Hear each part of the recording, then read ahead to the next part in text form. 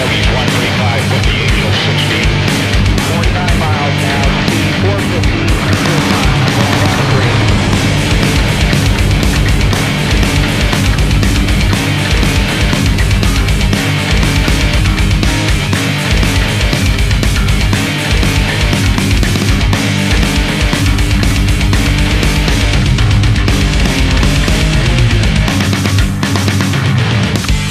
Sky is a warning, fly breathing, tension soaring. Believe in the cause we fight for. Frontline squadron, quips in a cold war.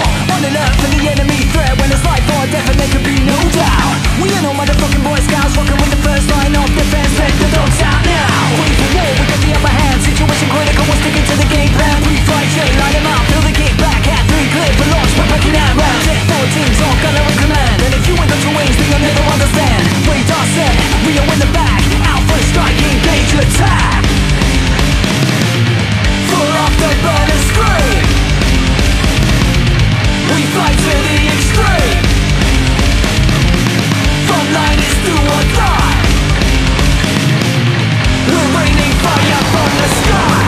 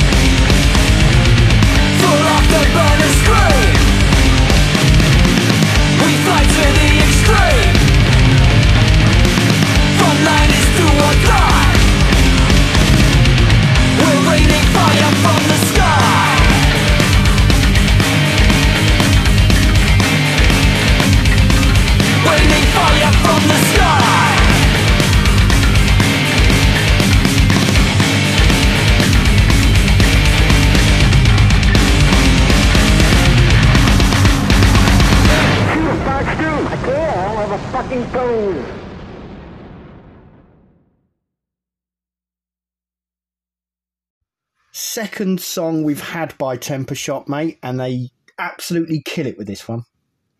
Yeah, Afterburner.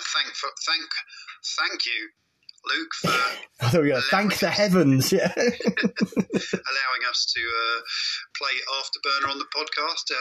What a great way to kick things off. Really, it's you know what you're going to get with Tempashot, but that one there, it's a bit of a more snappy affair, isn't it? Well, yes, it is. Because what did we have last time? Was it Gunning for Gatekeepers?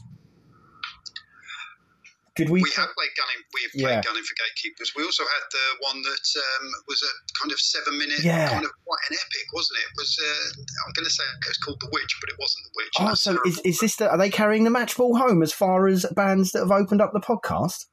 Well, there's a few on double, aren't there? But they could well be. Fantastic, brilliant. Yeah, it was really cool because he explained it to me in when we were communicating about being able to play the song. Obviously, it's going up on all their socials. It came out a couple of days ago. So people are hearing it, but they might not know the full story as to what it's about. Obviously, you can see on that really kind of iconic artwork they've got. It's really quite clever, the artwork. It's going to be about planes. And what he said to me, Luke said, was, if I just read what he says, he said, "This is one of the last songs we put together for the upcoming album, as we needed something short, simple and accessible. It's loosely based on the real event in 1989 known as the Tobruk Air Battle. Myself and bassist James have wanted to do something fun, snappy, something like Ace's High style. We wanted to do it for a long time now, and the riffs and structure to the music just works so perfectly. So for the whole fighter jet theme of the lyrics. My dad was a huge aviation buff, and my brother became a pilot, so I kind of grew up surrounded by planes and attending air shows. So this song felt very natural and a lot of fun to do.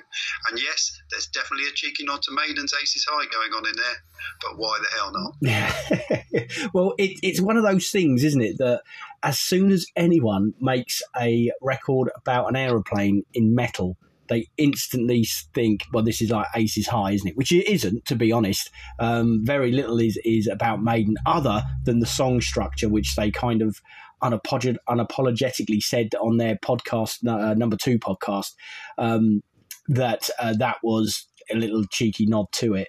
But it's difficult, isn't it? Because I remember hearing a song, and I don't know who it was by, can't remember who it was by, but it was about a card game. And all the lyrics were referencing card references. And immediately, although it sounded nothing like Ace of Spades, everyone immediately said, well, that's Ace of Spades ripoff. You know what I mean? But and so it's really difficult, and it's ground you've got to tread careful. But I think Tempashot have done it brilliantly, because that incident that they're talking about that involves aeroplanes is from 1989, whereas Ace's High is going back to the Spitfire days and the war, isn't it, in the 40s, so 30s and 40s. So I don't think that it's just like a modern take on it, and I think they've done a really good job.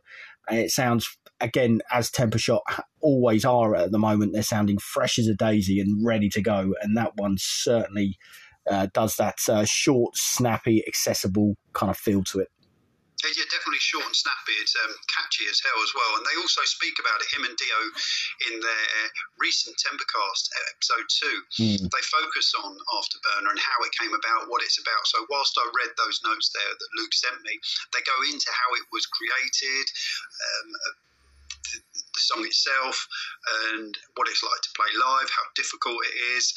And I'm not a musician, but I can hear, that's going to be difficult. But it's to hear musicians saying, oh, it's one of the most difficult songs that we play live, and it's the first few riffs and that kind of thing. But then it makes for a really good listen, that Tempacast episode 2. But they also talk about, I don't know if you can hear it very clearly in headphones, but if you're just listening to it on streaming or Bandcamp, it doesn't come through so well. But he explains about the kind of bit of a spoiler alert here, but the voices in the song. So you may have picked up on the kind of airplane pilot voices going on. And what he said was that his cousin knew that he was into planes, so he sent him a video from YouTube of the Red Arrow pilots in a mock air fight, and they had vocal commentary accompanying the video, and Luke wanted to use that, so he took it, adapted it and used it, and that's what you can actually hear in the song, scattered throughout the song. So it kind of it just, for me, as I say, as a non-musician, an insight into how songs are, how songs are made is really, really interesting. But I love that kind of that vocal over a song that you can just hear, and sometimes you can't always make it out. You mentioned Maiden earlier. Obviously, you've got Ace's High, you've got Rime in the Ancient Mariner. They're very, very vocally, spoken words. But there's another one that I've been thinking about in preparation for tonight. The band that only released 2 albums, and their third album no one likes to talk about, certainly not Sneepy. Sabbath, Morning Has Broken. Yeah.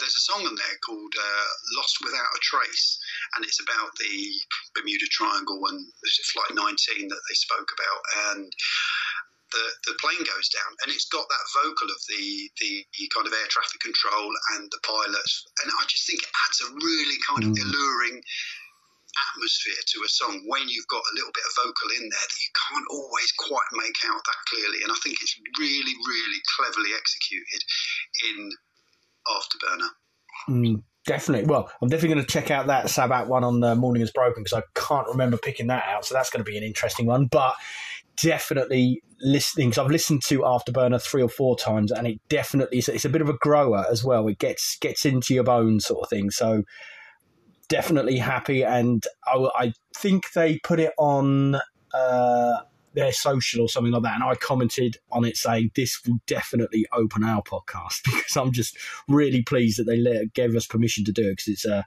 quality song.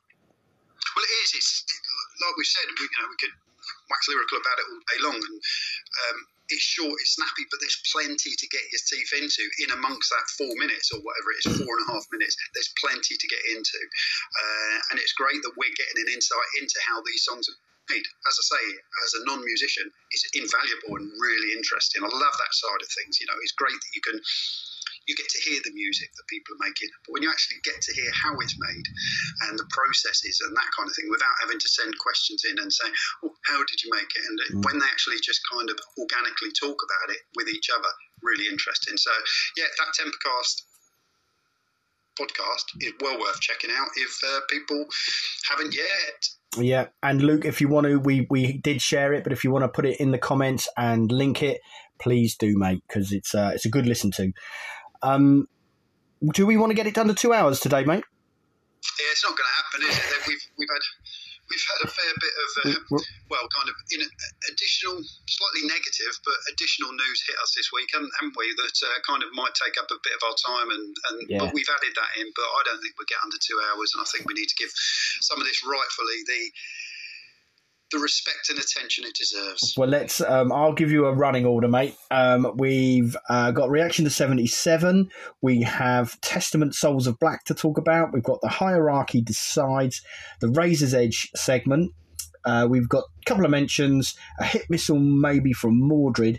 We've got the first ever quiz that we've done. What have you been listening to? And we haven't got Tempashot closing, because we have got, should we leave it as a, we'll say it, abscess sucker at the end. So we've got to do. But unfortunately, yes, people who are listening in the future, i.e. not the week that was or is this podcast is dedicated to, you will remember this day. We'll start off with Mr. Mike Howe, the lead singer of Metal Church, sadly passed away. Absolutely tragic. Couldn't believe it when it happened.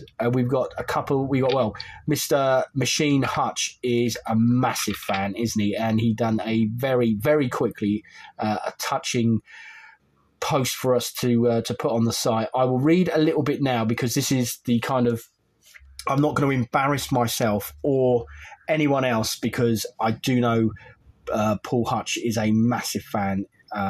And he wrote this lovely piece, but there's a bit in there that I think we should mention, we should say, is that for many, their first exposure to Metal Church would have been on Friday, the 9th of August 2019, when the band killed it in a 45-minute set at Bloodstock Open Air. Feedback from who had limited knowledge of the band was how good they were. For those of us who were already fans, this was unsurprising. Howe was energetic, racing around the stage and vocally on point. Having released the compilation From the Vault in 2020, the word was that Metal Church were well on their way to album number 13.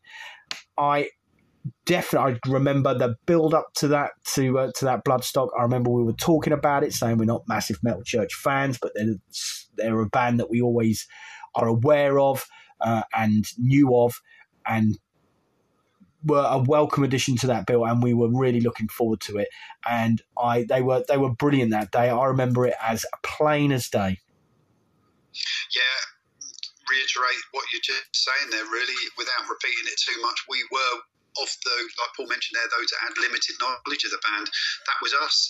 And like you say, we knew the band, but to be blown away by them is not an understatement. They were probably, for me, the band of the day. And along with Damnation's Hammer over in the Sophie tent, it was, what a professional, enjoyable, Just great festival performance. They had the crowd literally and Mike certainly, the crowd eating out the palm of their hand, and it was the people like us that probably weren't aware of them that were the biggest kind of converts, because those that were there that loved them, of course, they were like, well, yeah, this is a band that we love, you lot. Yeah, this is how good they are. And yeah, a lot of people were in the same boat with it, really. I'm sure there were a lot of people there like you and I that were, blown away, really.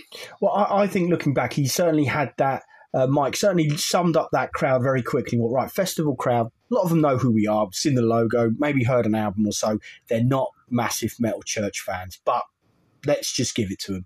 And he kind of, he didn't want loads of fans singing words back. He knew we didn't know the words to a lot of their songs, but he just gave a brilliant, energetic. He got down in the photo pit, I remember that, and there were some hardcore fans down the front.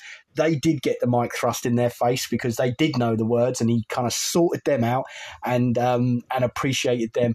But you can just see how much he loved being on that big stage at Bloodstock. And yeah, like you say, you absolutely killed it.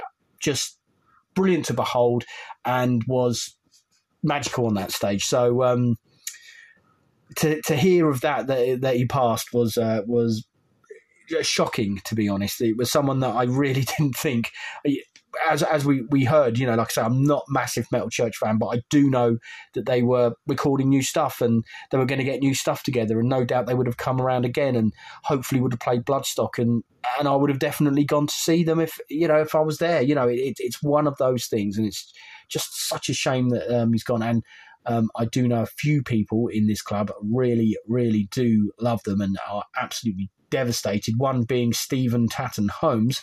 Check this out. Saw them at the Marquee with Metallica as support, and also you're going to have to help me out. Also at the Thekla. I think it's Thekla and Bloodstock. Absolutely loved them from day one. Such a shame. Was looking forward to more new material. 11 was superb and one of the best albums I've heard in a long time. Absolutely, for me, 11, again, an album that I hadn't heard until this very club's homework. I got 11 a couple of months ago, and it is a fantastic album. It really is, and that's one with Mike Howe returning to the band for a first album, as far as I'm aware, first album in a long, long time. And we talk about great great rock and metal vocalists. Often, in thrash, if we're just focusing on thrashing, we always talk about Eric A.K. from Flotsam and Jetsam. I think really we've got to talk about Mike Howe in there as well, because the ability to be able to that music, certainly on 11, there's some really, really thrashy numbers on there, but the atmosphere and the attitude that comes through in his singing, it really is a gift that they can sing and kind of convey a certain feeling through the music with their voice. And it isn't just like, I don't know, it sounds really wanky, but it's not just shouty, screamy stuff that suits a lot of thrash bands. These are singers. These aren't just shouters. These are proper gifted singers. Yeah. And it's a fantastic album. John Wigg, I know, is a massive fan. He said, was listening to, is it Heretics? Excellent Breaking Point just yesterday. A sad loss. Yeah, it's what can you say? There'll be a lot of people that will be doing their own listening to particular albums that mean a lot to them, whether it be Metal Church or whether it's Heretic or whatever, in whatever way you're kind of having to. Because we've often spoke about this, whilst you may not know that person, sometimes it feels, and it's a real kind of grieving process that you go through when someone that you look up to in a band, they may have been part of your life for many, many years, and suddenly be, the news that they've passed can hit people really, really hard. So some people find solace writing their music, and some people find it by listening to the music. I know Mike Todd down on his, again, it won't matter because if you're listening to this in the future, but as we sit here now, our old mate Mike will be recording his radio show for Metal Mouth on Rockin' Fox Radio, and he's doing a show tonight. We'll be focusing on Mike Howe from cool. Metal Church, and also be touching upon Joey Jordison as well, who sadly, which just seems mad to be talking about as well, sadly passed away as well. Let's talk a little bit about Joey Jordison. Incredible drummer. I've seen Slipknot a few times with, obviously, Joey. I also saw the Murder Dolls with Joey, his little side project with Wednesday 13. Thought he was a phenomenal talent. And I don't think they're as good as the Slipknot drummer is now, and I don't know the guy's name, but I don't think there would be too many Slipknot fans who would say, if there was an opportunity for Joey to come back into the band, bearing in mind that there was a bit of bad blood and it didn't really end acrimoniously when Joey Jordison left Slipknot for one reason or another. And I don't really want to get into that now, but I just think if there was a magic wand and there was all of a sudden there's going to be an announcement and Joey Jordison is back in the band, Slipknot fans would be in rapture, wouldn't they? And I know people, I know one person in particular who saw, he was on that Roadrunner United album, wasn't he, Joey Jordison? And there was some studio footage of him just warming up. I had a friend who listened to that and copied that solo, that warming up, just because it was Joey Jordison. He was just absolutely possessed by him. It was his idol, his inspiration. Absolutely, yeah. Slipknot is a band of many characters, isn't it? But to have a drummer who is one of the bigger, or certainly was one of the bigger personalities within the band as well, says a lot for the guy that he can come through that music. And I'm not a Slipknot fan. I have seen them, and I've always enjoyed them when I have seen them. But to be sat there behind and to have that much charisma, to have that much aura about him, and some of the, like you say, Roadrunner United, I think he was actually one of the captains within that, and that was 2005. So that says a lot about his stature then. And certainly, if he wasn't a captain, he was heavily involved with it. But the amount of bands that he's been playing with since, he's been very, very active. Obviously, he had his leg problems or his feet problems where he wasn't able to, do his double bass, and he had to rehabilitate so hard and come back to drumming. And from the reports that you read, he was just such a hard-working person when it came to the rehab and getting back to physio and everything. So again, it's just madness that we're talking about it, but we're just trying to give that one little bit of a little nod to say thank you for the music you've gifted us, and to Mike, to Joey, let's enjoy that music they've given us, and it's wonderful that they've been part of our world for a short time. And as I've said, the people that are listening in the future, you will remember this day, because it is also the day that Dusty Hill, bass player and singer of ZZ Top, has sadly passed away as well. Now, this one is, I love ZZ Top. I think they're incredible. Certainly, everyone. I think it was Neil Coggins actually, or it might have been Frank Holby saying, "I'm not a massive fan, but put Eliminator on, and it's great driving on a hot day." Yeah, totally get that. Eliminator, but they have a whole band's worth of material right before then, which eclipses anything that they had in their kind of popular 80s era. Seriously, and I mean seriously eclipses it, as in an Eliminator doesn't hold up a torch. It just doesn't hold up a candle to it. There's nothing. And it's sad in a way, but I mean, obviously the gentleman was fairly elderly and has lived a very royal life, whereas the other two gentlemen we were talking about maybe have gone before their time. I mean, Dusty was a fantastic player. I know Billy Gibbons has kind of gone out on his own, which kind of maybe said that he wasn't fit enough to carry on with ZZ Top. But I mean, I will be playing Rio Grande Mud, which is the second album, ZZ Top album, and in particular Just Got Paid, because that is just a great, great tune. And anyone that thinks, I'm going to put Legs on, or Smart Dressed Man, or Give Me All Your Lovin', no, leave that. Go and put I'm sure I've got John Wigg on side here. I'm sure I've got Paul Hutch, and I'm sure I've got a lot of others. Go and put on some of those earlier albums, but in particular, for me, Rio Grande Mud and I've Just Got Paid. Absolutely brilliant, and that is a really sad loss for me as well. I'm I'm not a big ZZ Top fan. I did see Down in Manchester, and I've said this before and I'll say it again. I went to see them, Manchester Academy, probably, I don't know, 10, 11, 12 years ago. Didn't have a support band. The support band was, in fact, just a big screen where Down played homage to their musical heroes. And it was a 15, 20-minute kind of musical collage of small bits of music and their musical hero.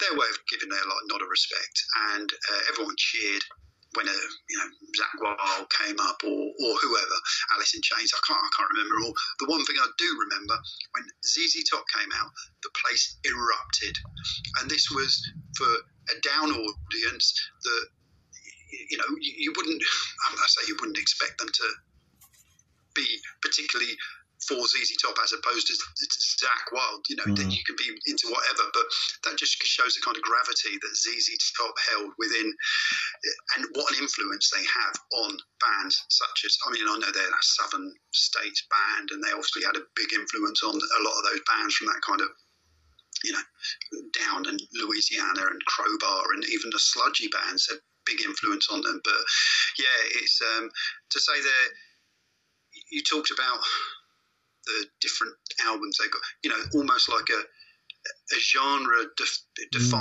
defying back catalogue, really, haven't they? Yeah, absolutely. You look at that 80s stuff that's huge. That you go to they say that 1 in 4 houses within the UK have Queen's greatest hits within their record collection or something like that. Yeah. I'm sure growing up in the 80s, everyone had Eliminator or Afterburner or whatever. Yeah. They were the huge ones, and their singles they're constantly played on radio purely because they were so good at that very clean, crisp hard rock. And then you've got a lot more the bluesy stuff, I suppose. And yeah, it's just a real shame. Obviously. Well, you think of Dusty Hill. You think he started making records in the late 60s. You've got Mike Howe, who joined Metal Church in the sort of end of the 80s, or around about the turn of the decade into the 90s. And you got Joey Jolson, who was 30 years into it. There's almost 100 years of music gone today, and it's such a sad day for metal. To think of it like that ZZ Top, we'll never hear or see the likes of ZZ Top again. Joey Jolson, such a unique style, and we're very lucky to have him anyway. And then, you got Mike Howe, who I'm not sure if what will happen with Metal Church, and obviously this is not the time to think it, but if they continue or if they get another singer, they will not be like Mike Howe. So there's 100 years of great stuff that they've left us, which is the way I'm looking at it. Yeah, so wherever you are, whatever time of day it is, you're sitting on your tea break at work, or you're sitting down listening to us now and it's the evening, raise a glass, have a pint later, have one tomorrow night, whenever it is, and play each or all of their music loud, quietly, reflectively, and enjoyably, and be thankful, as we all are, for the gifts that they've given us. It's, rest in peace to the three of them. Definitely. Right, let's get on, mate, because you want to get up. You got work. I'm on some time out now at the moment, mate. So I'm not too bad, but you need to get up for work in the morning, don't you? I do, yeah, as we normally do. Even though we shifted the days around, not that matters, as we say, if you are listening to this in the morning. But I still have to get up at the same time, whatever day of the week it is. And you've still got to download the entire ZZ Top back catalogue, of course, haven't you? And the entire Metal Church back catalogue. So we best get on. Shall we talk about podcast 77? Let's get through that, yeah. And our absolute failure to get that under 2 hours, so much so that we blew it by about an hour and 5 minutes. Yeah, but if you're going to do it, you may as well screw it up royally. Yeah, get hung for a sheep as opposed to a lamb. That's the way I see it. But people still did listen to it. These guys deserve medals, absolutely.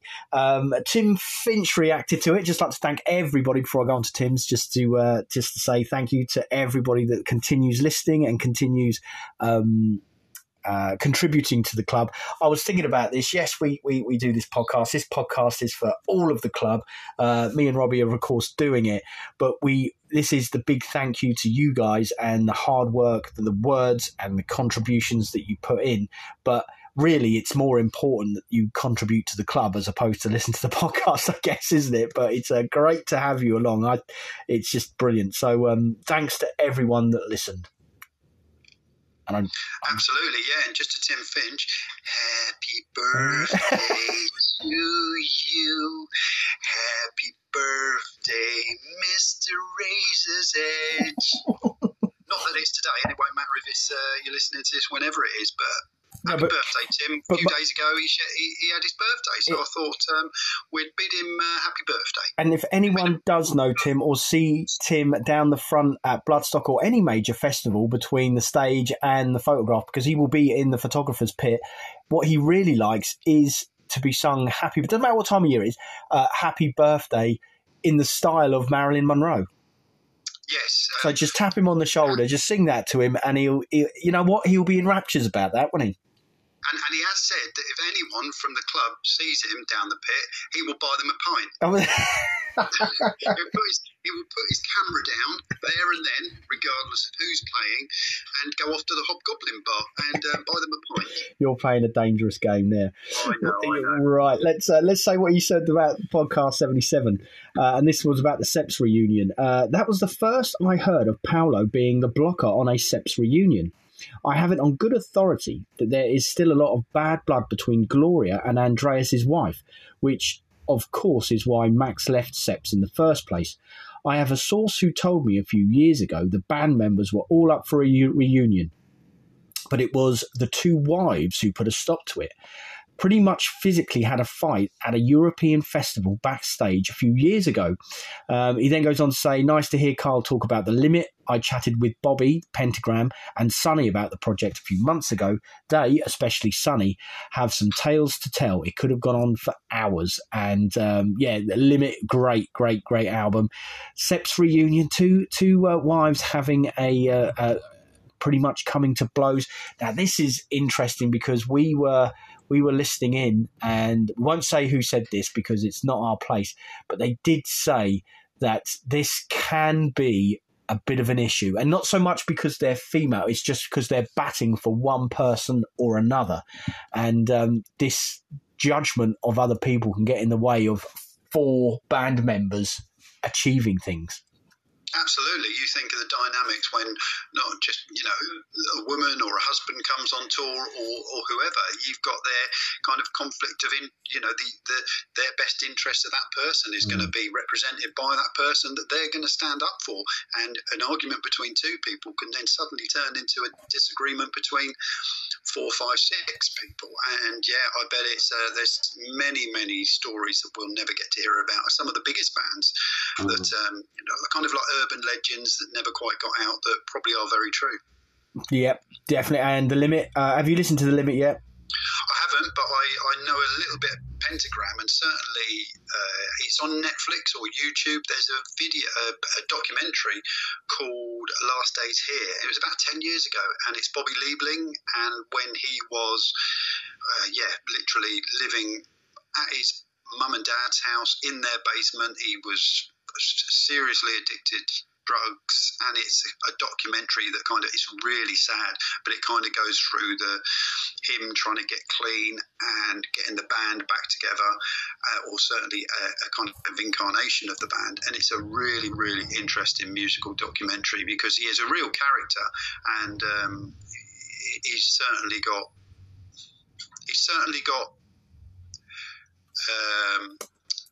We've got more stories. Yeah, more stories than to tell, but he's certainly part of that doom metal, heavy metal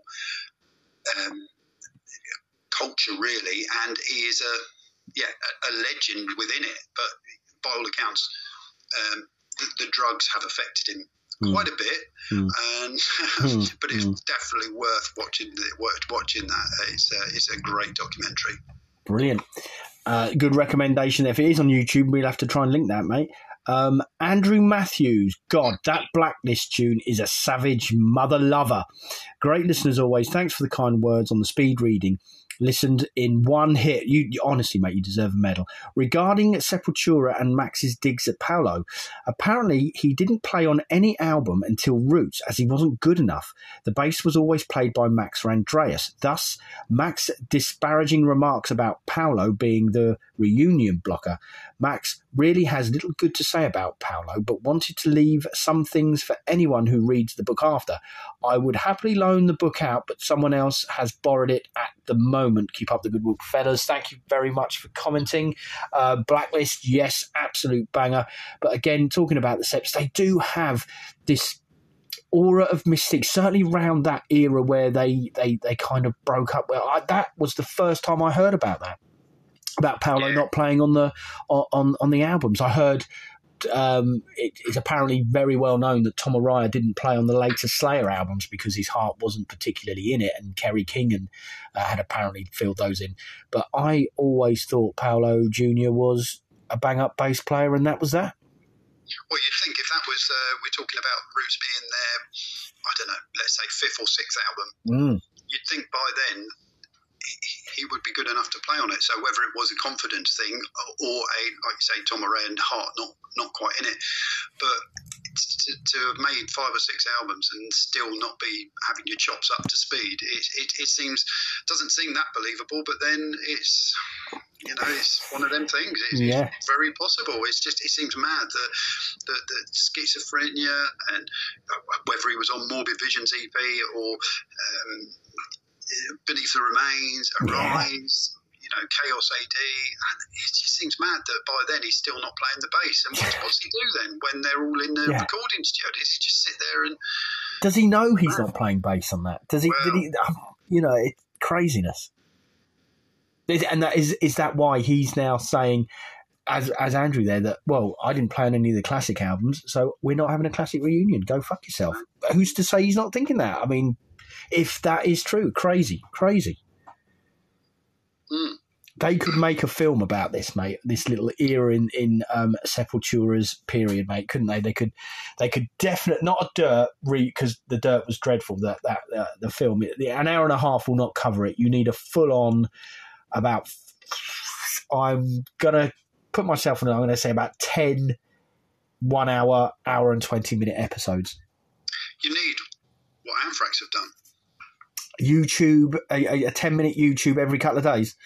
Well, I just think that's been really open, honest, and it's just been a great insight into the band. I know there's not been that, it hasn't been that acrimonious, has it, within Anthrax? Yes, it's been disputes and disagreements and that kind of thing, but they even got Neil Turbin back, didn't they? Yeah. And he's not always regarded as, and they had issues with Dan Spitz as well, but he was in there as well, so I don't know, mate. But if you're Neil Turbin, why wouldn't want you talking? It's the biggest thing he's ever done, so I wouldn't want you on it. No one wants to talk to him about anything else.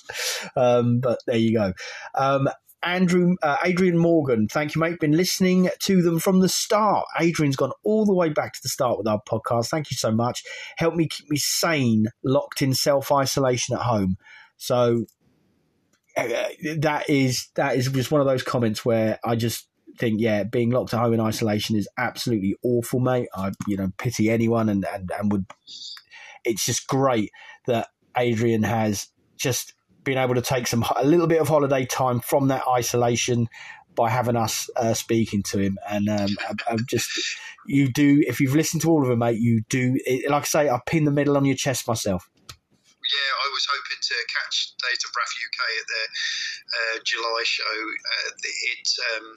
I think it was a Unicorn. It was somewhere in Camden. I don't think it happened anyway, and I wouldn't have been able to make it. But I was hoping to catch them because, they've been on Moshing the Roof on, and I really like some of their stuff. And I certainly would have bought Adrian a pint, as I would with many members if I do see them at gigs, because their involvement has just been what makes the club go. And I know it sounds very, very twee, but that's how it is. Without the members like Adrian, he's a long-time member, without those members contributing, we would have nothing to talk about. It'd just be me and you kind of going, right, mate, how's your day? Yeah, all right. Yeah, that new Skyclad album. Yeah, shit. Yeah.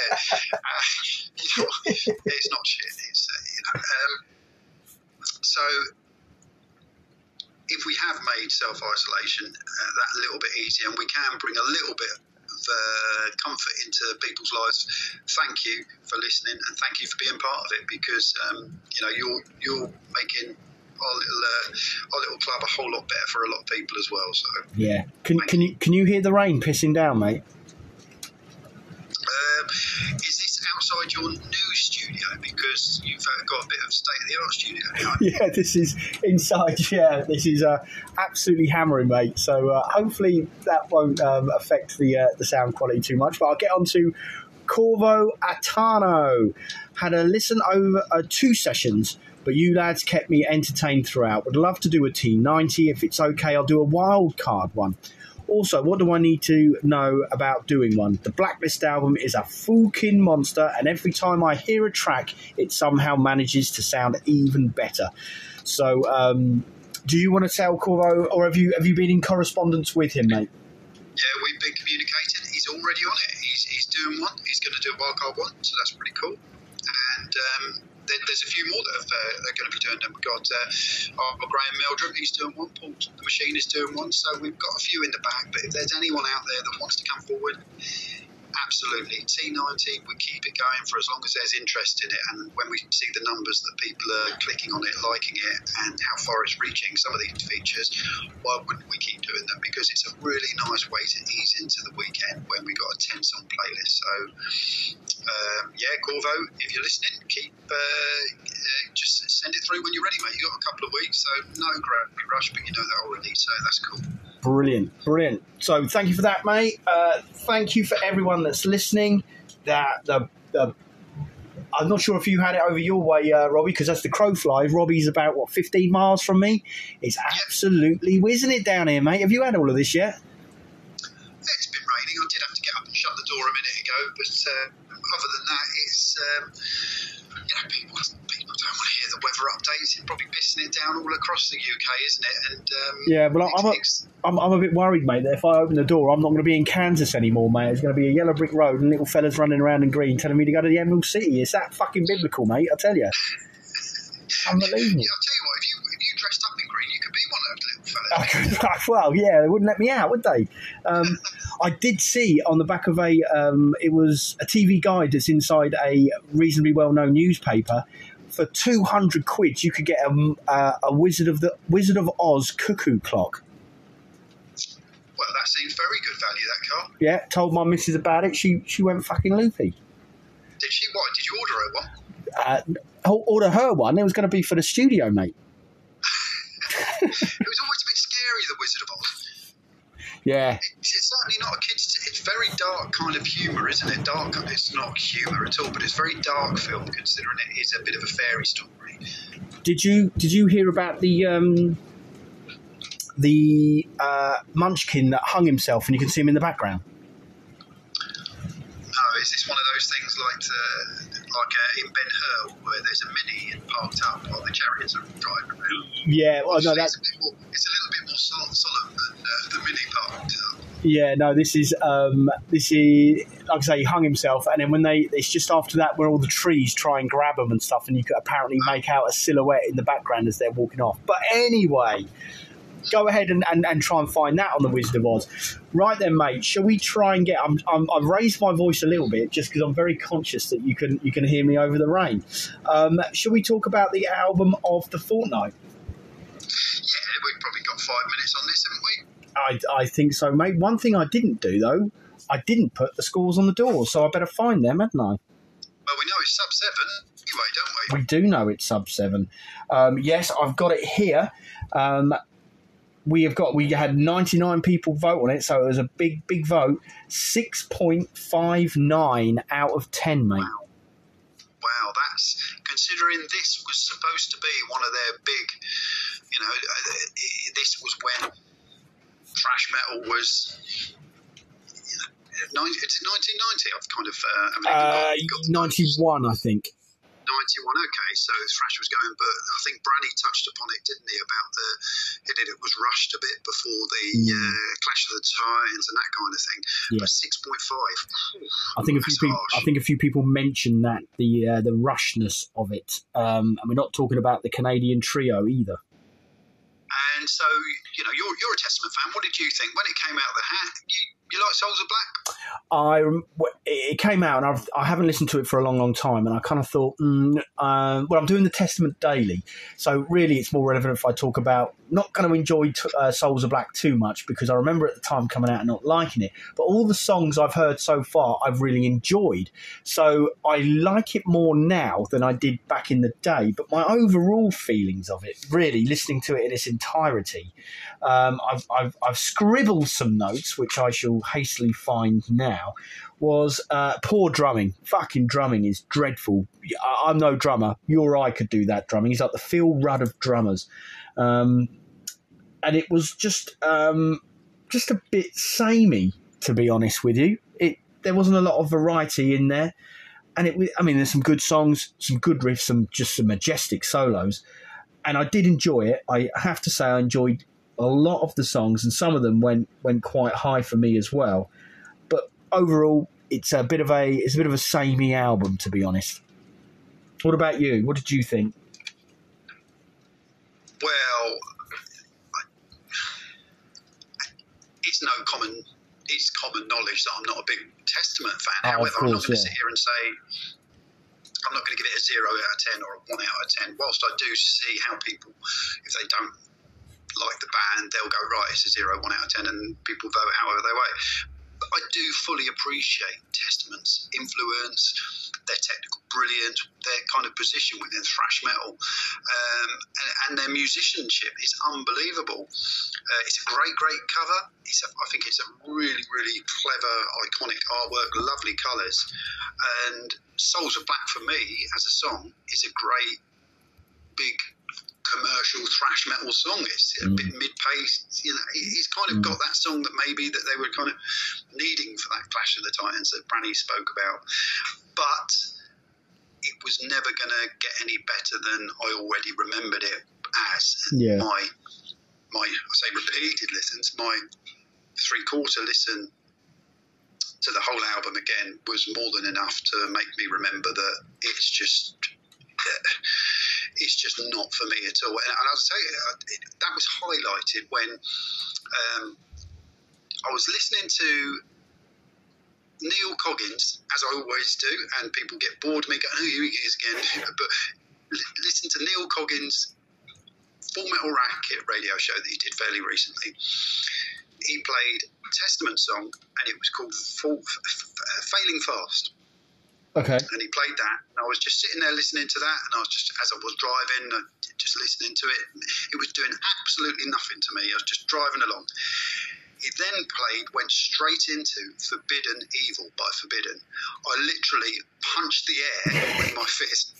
I punched the ceiling of my van as I'm driving along, because the difference that you can get from two thrash metal songs for me is miles apart. And these are two bands that certainly Testament were one of the biggest bands around at the time. And the fact that the production in both of those songs, looking back, is so different. Yeah, I know it's what you like, and if you don't like one band, you're going to like the other. But for me, to hear one song that just did absolutely nothing for me, to then hear another one, it was just like one of those moments where it's like, bang, yes, this is what thrash metal can be. And sadly for me, Souls of Black is not what thrash metal can be. I found it boring, turgid, just limp, really. And it doesn't do an awful lot. I think I gave it a 5 at most, just purely, as I said, because I respect their influence and the technical brilliance of those players, and probably for the cover got 5. Wow. Well, it's interesting you say that, because it's Falling Fast, that's on Souls of Black, and I've written a whole kind of line about it, but it's basically the kind of arrangement of it. But I did put on there some deathly vocals on there, but there's a lot of echo on the vocals as well for that particular song. It's a third song in, second one proper, and the echo on the vocals was very prominent on that one. That's when I really noticed the reverb on it. But people did like it, mate. But did, yeah. let's get into the members. Yeah, well, Chris Gambold, he always writes a good comment. He said, in spite of its issues, I have a soft spot for this one. It's got some great songs on it, such as Malpractice, One Man's Fate, and 7 Days of May.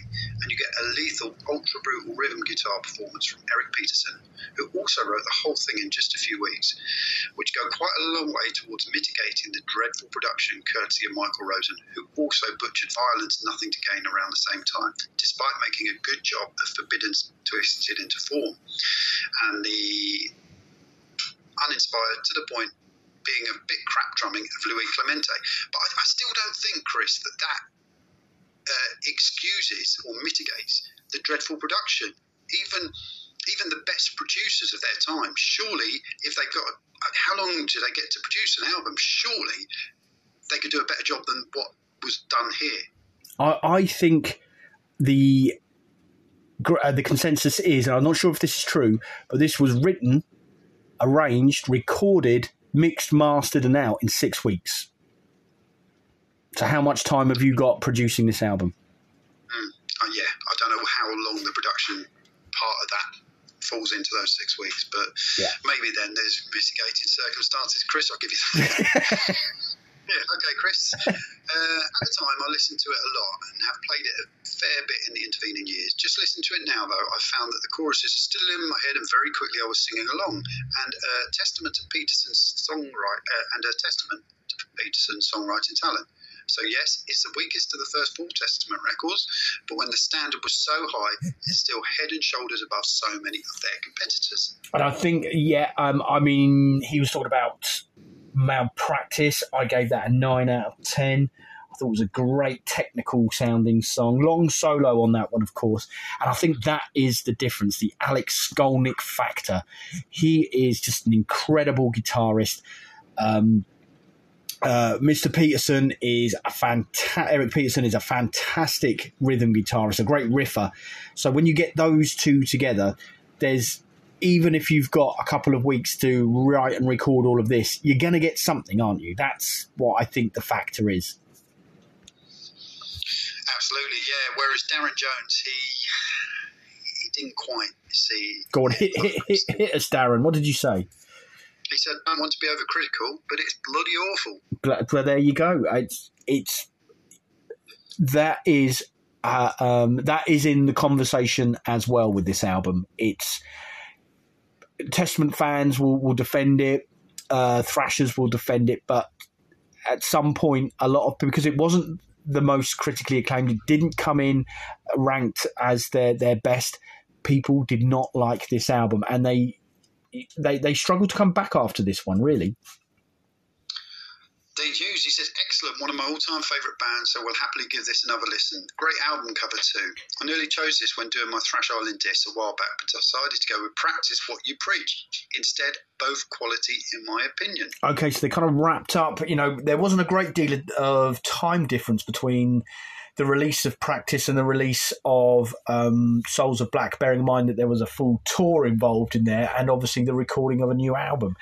And interesting to say about the album cover, when I saw them on the Clash of the Titans tour, the reason that they did rush this album, the album cover, their backdrop was a massive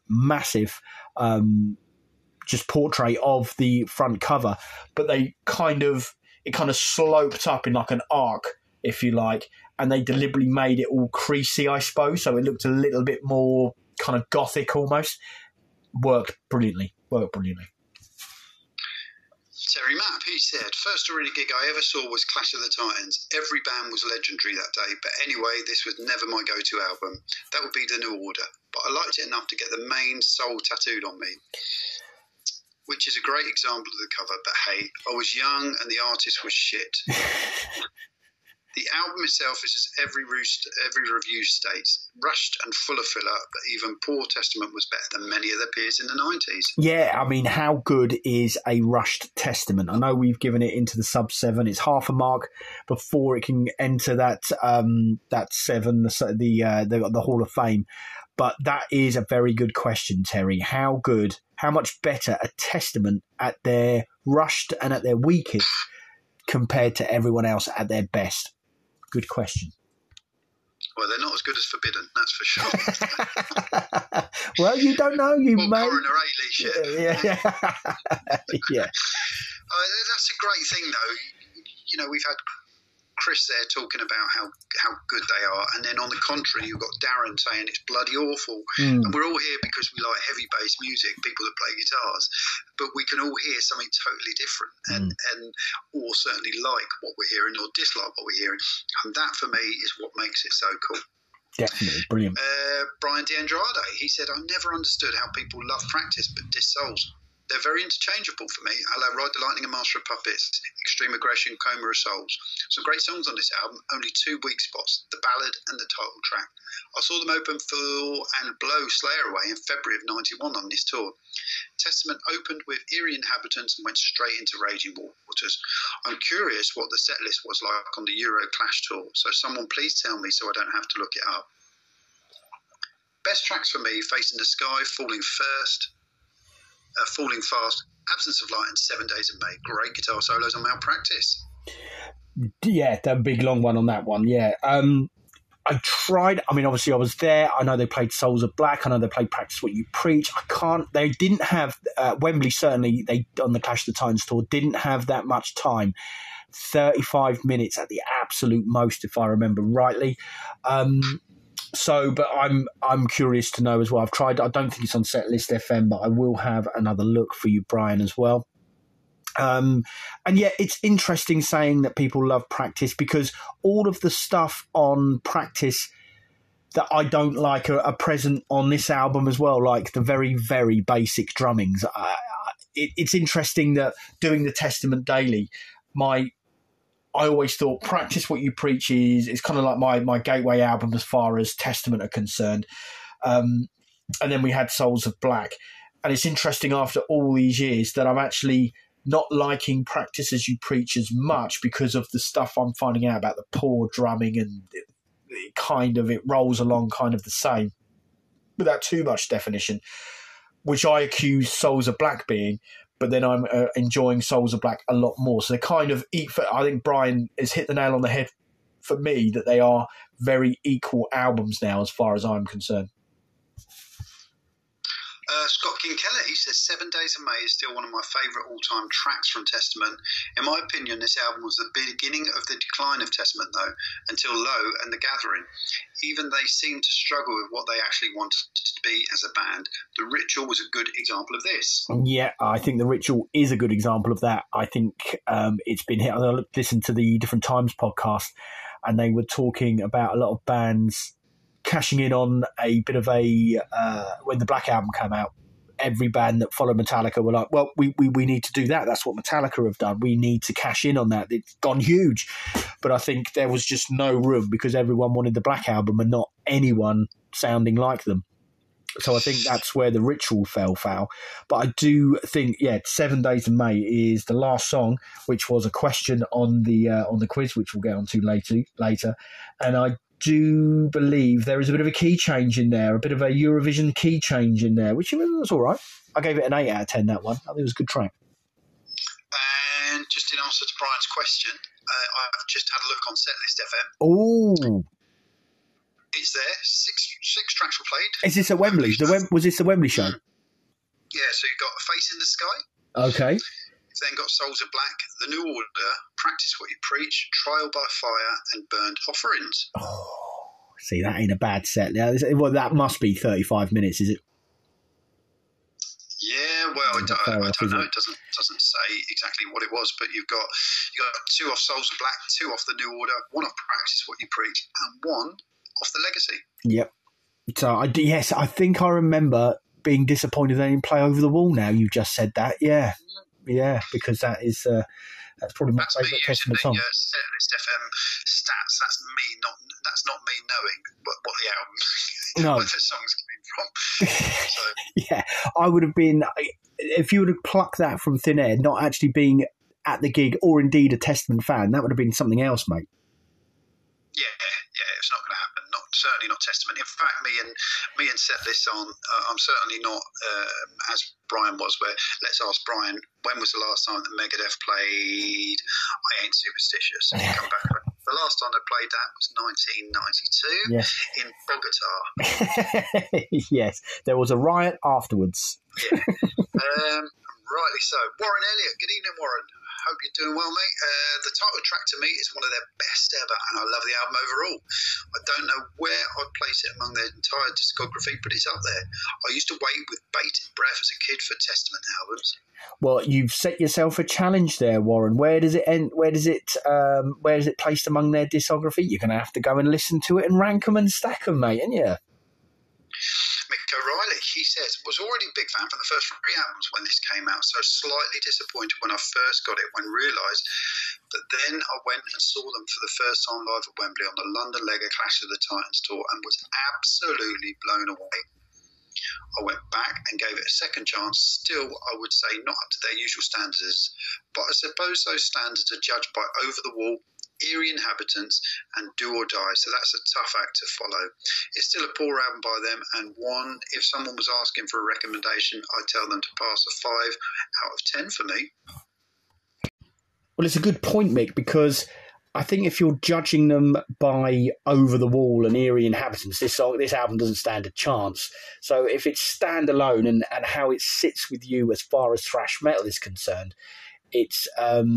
I tell them it's a pass of 5 out of 10. I think it's better, but from what you're saying, and maybe it's better than that. But yeah, it's definitely not up with the rest of their earlier material, mate. No, and as we've touched upon many times, the production lens does no favours whatsoever, does it? And I think what Branny said, and many people will have certainly be aware of, but he said that it was rushed, wasn't it, for the Clash of the Titans show? He said something about we kind of rushed out Souls of Black just to get on the bill, but we didn't want to miss the tour, and our label said we'd have an album out, and I think that was kind of what he said, and that's why it could push through, really. Yeah. Now, interesting you say that. Just on a bit of obviously we are Howard H. Smith Patreons, and we have a Zoom call, and he's always up for a question.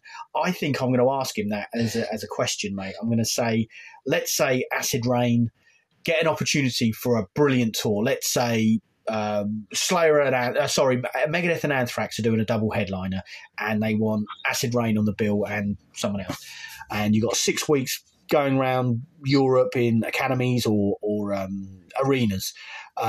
And the tour starts in 7 weeks. The record company want an album out in 6 weeks. And the only way you can get on that tour is by getting that album out.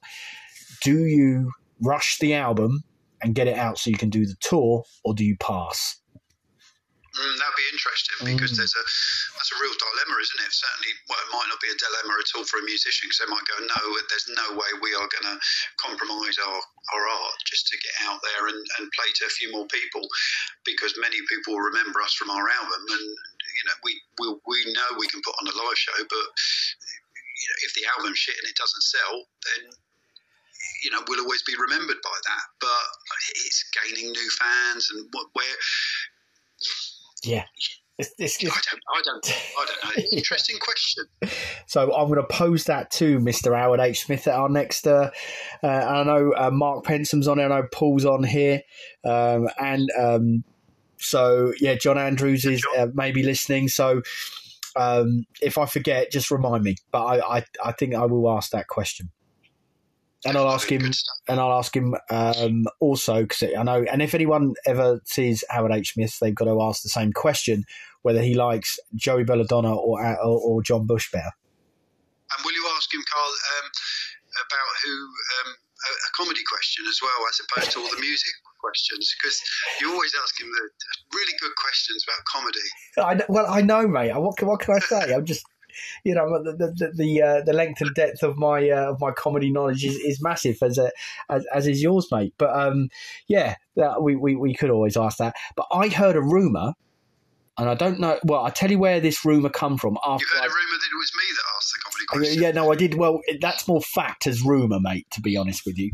But when you ever get credited for something, you kind of take it, don't you? Well, the quiet ones never get credit, Carl. Well, no, that's right. The people doing the nuts and bolts never get credit, do they? The visionary, you're always the man in the front. Visionary. How is the Urban Festival? Yeah, it's still in my vision, mate. But it's what was I going to say? The rumour about us, and I shall tell you where I heard this rumour. But obviously, Violence just this week have been pulled from Bloodstock for obvious reasons. So they're not doing it. And I heard in honour, in ode, in like a tribute, if you like, Acid Rain are going to do a Violence cover. That sounds interesting. That sounds pretty cool. We've often spoke about the kind of... Well, before you start talking about it, do you want to know where that rumour came from? Go on then. I just made it up. Oh. I want people to start talking about it so it gets back to Acid Rain, and then they do actually do a Violence cover. Oh, okay. So, you know what I mean? So I didn't want you to get too passionate, but what were you going on to say? Something quite... no, it doesn't matter. It doesn't matter. But if what I was thinking, though, it just came to me, was, I was talking about the spoken word sections of songs earlier. Since then, I've been thinking, kind of trying to wrap my brains, Within the Woods from The Age of Entitlement. Yes. That's got a really cleverly kind of spoken word bit at the front of it. Yeah. And also Thoughtful Sleep from one of the best thrash albums ever made. In that, they've got the spoken word bit as well. I do like it. Yeah. Rain like a bit of spoken word as well. So we should, whilst we do the gigs and radio section, gigs and radio, or a bit like Bolton's Bangers, like gigs and radio. Yeah. Gigs and radio shows. We should have an Acid Rain section because I'm sure we could. No, maybe we won't. But we'll just keep chatting about them. Well, when Obnoxious gets selected to go on the club, mate, you're going to be wanking yourself silly, aren't you? Oh dear, yeah, that pink cover's going to be a right old mess, isn't it? Yeah, it is, mate. It's going to be splattered. It's going to be that splattered vinyl, mate. But so yeah. Anyway, getting back to Testament Souls of Black. That is Testament Souls of Black. It's in there with Megadeth. We haven't got a Megadeth album in the Hall of Fame, and yet we have got a Megadeth album in the Sub 7. We got a Testament album in the Sub 7. However, just forgot Testament were going for, this was album number 2 to try and get into the Hall of Fame. Didn't manage it. They didn't. What Megadeth is it? Is it System Has Failed? The System Has Failed, yeah. Yeah. So. Well, the guys on the Tempashot, Dio and Luke, speak about a lot of the Megadeth albums, and for me, my Megadeth kind of loving stopped, just rust in peace, really. So I like Dystopia, but other than that, some of those other albums, I wouldn't even have a clue what the songs were. But it was quite interesting to hear I know the names of Risk, Cryptic Writings, Endgame, and the other ones, but I wouldn't have a clue where they are in regards to how Megadeth fans regard them. So it's quite an interesting listen, and they're both big Megadeth fans, so it's pretty cool. No, that was cool. Okay, so that's Souls of Black. Now, it's interesting that you aren't a massive fan of Souls of Black. I saw how you voted on the current album of the fortnight, which is Pestilence. Human Impulse. No, it's not. It's Consuming Impulse. Sorry, I can't change that. The edit won't let me. The poll won't let me edit the post. So apologies about that. But I am failing to connect with that album on kind of any level whatsoever. Other than riffs are good and it's heavy. That's about it. You say you saw how I voted. I haven't voted yet for it. Oh, I thought you would put it as a 9. I haven't. If I have, it's I've clicked it accidentally, probably while I was sitting on my phone and my girls were jumping on top of me on the sofa. Oh, okay. And my thumb hit the thing, but I certainly haven't. To be honest, mate, I haven't given it enough attention. What I like to do, as I'm sure you do, is when we get our albums of the fortnight, is give them a good few listens over the fortnight. Yeah. And I haven't been able to give Pestilence, Consuming Impulse enough listens at the moment to really warrant giving it a kind of a valid score. So if I did give it a 9, it's not intended, but that's going to be interesting then. But if you don't like it either, it's going to be an interesting podcast, that one. So you're not connecting with it. Wow. No, but for me it's death metal, and I think in my more recent years, I'm moving. I was never a massive death metal fan anyway. I have to put that. Like I said before, that I went down the hardcore route and didn't particularly connect with death metal too much anyway. Yes, the big ones I did. Napalm Death, of course, but they're kind of on their own, aren't they? Obituary, yes, of course. I thought I connected with death until I had to listen to Spiritual Healing, which I didn't connect with at all. And I've got this same feeling with this, although I never really liked or heard this Pestilence album before this, really. If I was going to listen to a Pestilence album, it would have been Testimony of the Ancients. Yeah. But now I'm second guessing that because I haven't heard that for a while, mate. No, that is classic. I'm like you, really, with the classic death metal. It can bore me senseless if it is just constant and do. A whole album of it is nothing.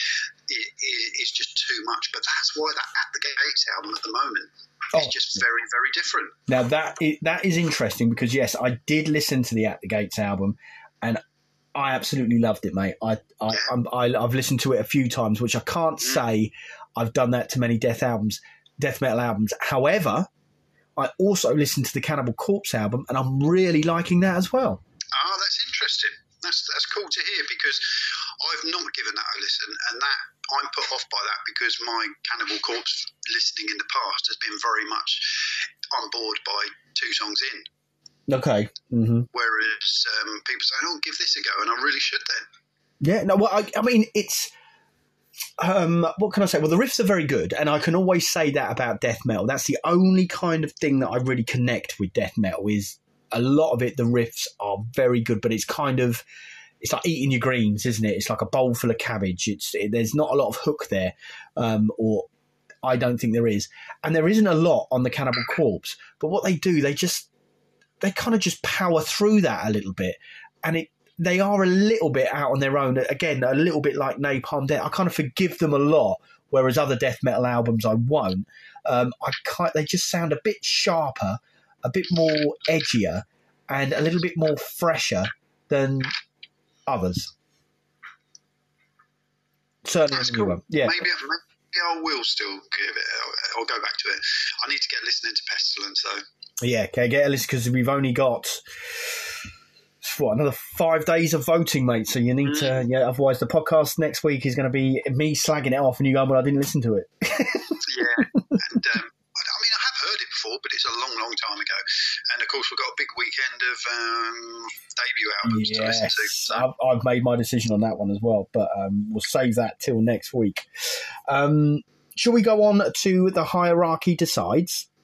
Yes. This won't take long at all, mate. Now, who was going to talk about this, you or me? That was you, Carl. That was me. So thank you for everyone doing their homework. We released the 4th Hierarchy Decides podcast. So massive thanks to Mark Pensome, Robbie Maguire, Carl Black, John Deary, Robbie again, and Gareth Pugh for submitting their homework and producing a fairly decent well, their reviews were decent.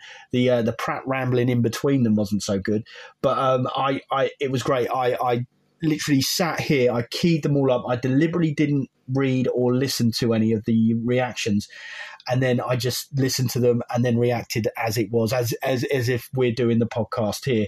So as you can hear me, is me scribbling notes about from the reactions that people gave, and thoroughly enjoyed it. So thank you to all of those people who contributed.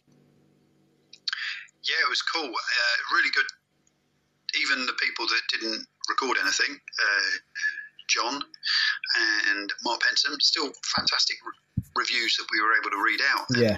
Gareth as well with his 6-minute epic. Little did he know that he was supplying inspiration for the quiz. Yes, he did. Well, as soon as he said that, because I've had the quiz in the back, I went, that is a great question to have. And even if no one gets it, they will read that question. That's what I like when I like doing quiz questions. You think, you read the question, I don't know the answer to that, but when I find the answer to that, that's sticking with me because that's great. That's what I want to know, sort of, shit like that. And Gareth absolutely pulled that out the bag. So that was great. But Gareth did comment on that. He said, my review is that long, you'll want to chop my head off before it's finished. And I think that is relation to the... so maybe we should put someone's head in that, or sort of metaphorically speaking, into the gallows. So this, for Hierarchy 4, Gareth's head is in the gallows. Absolutely, yeah. And a big thank you also so far, because we've got a lot of people that have requested homework for the next Hierarchy Decides, and as and when it drip feeds in, we'll collate it together. Andrew Matthews has already submitted his 3 spoken word pieces, so they are in the bag ready to go out, and that's really cool. There might be a bit of a couple of weeks yet, Andrew, because like I said, there's yours is the only one that's written at the moment. Yeah, well, so once I get my one done, I've got Absu, Carl's got Heathen, Evolution of Chaos, and I'm sure there's a few more that have got bits and pieces, so no doubt we'll get it done. Definitely. So thank you for that, and go and have a listen and be entertained with everyone's efforts on that one. That was a good one. So, mate, guess what we've got coming up now? Is it Marilyn Monroe singing Happy Birthday to Mr. Razor's Edge?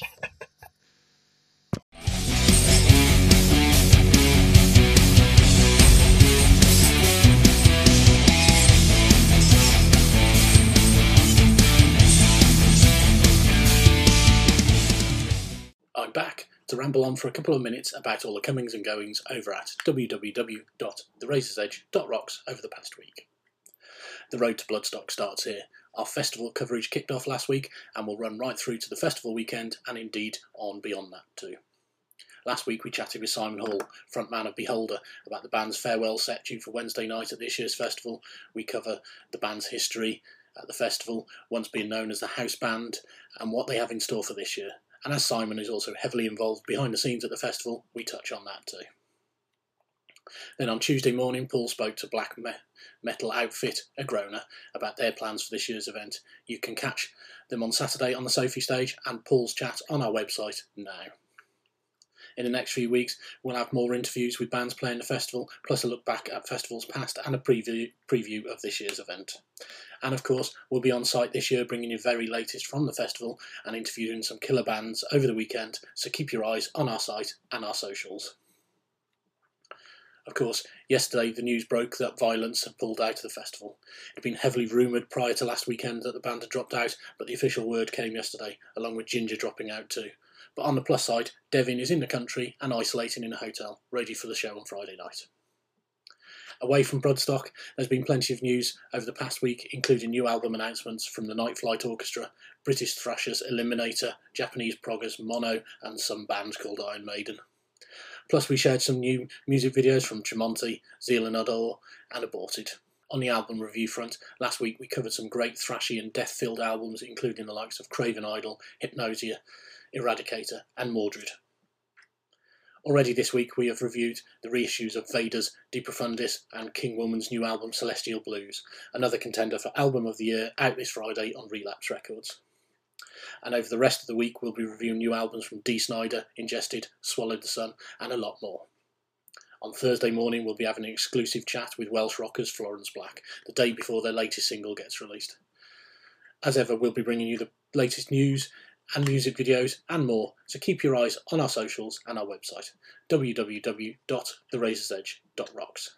That's enough from me. Back to Carl and Robbie in the Thrash Album Club studio.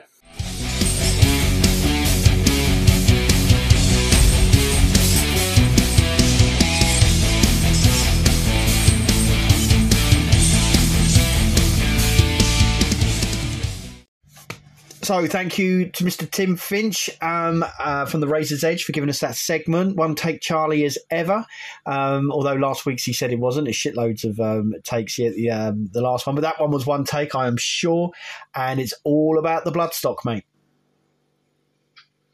Yeah, the Razor's Edge, the countdown to bloodstock is on. Countdown, yeah, big news. Big news.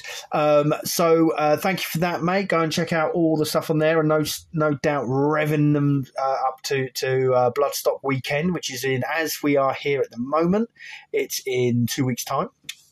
In fact, because isn't it? There's revelry going on a Thursday, isn't it? So it is literally 14 days. There's always shenanigans on a Thursday, yeah. Yeah, the Midgard crazies go crazy, don't they? It's they let out the cage, and obviously having the delay in festivities, it's going to be absolute carnage. Now, I'm going to go up Friday, so I'm up for meeting. But have you got the plectrums, mate, or the picks, so I can hand them out to various people? You're going to have to get them to me. Out to people, absolutely. And I will indeed hand them out. If you see me and you've got to utter the phrase "Cilla Black is a cunt bag," you too will get a pick if you want one.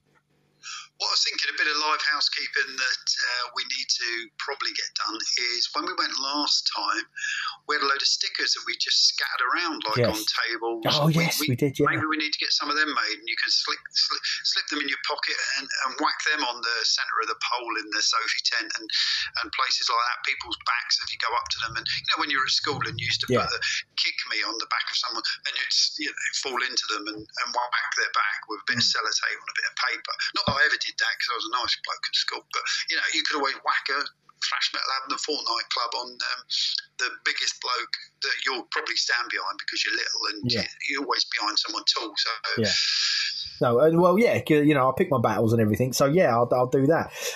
Yes, but you got to remember when you were sticking them. I mean, you stuck them on a wheelie bin, didn't you? And you stuck them. You stuck one in the middle. The boards that stop people from shimmying up the poles in the tent. I remember you launched one on that.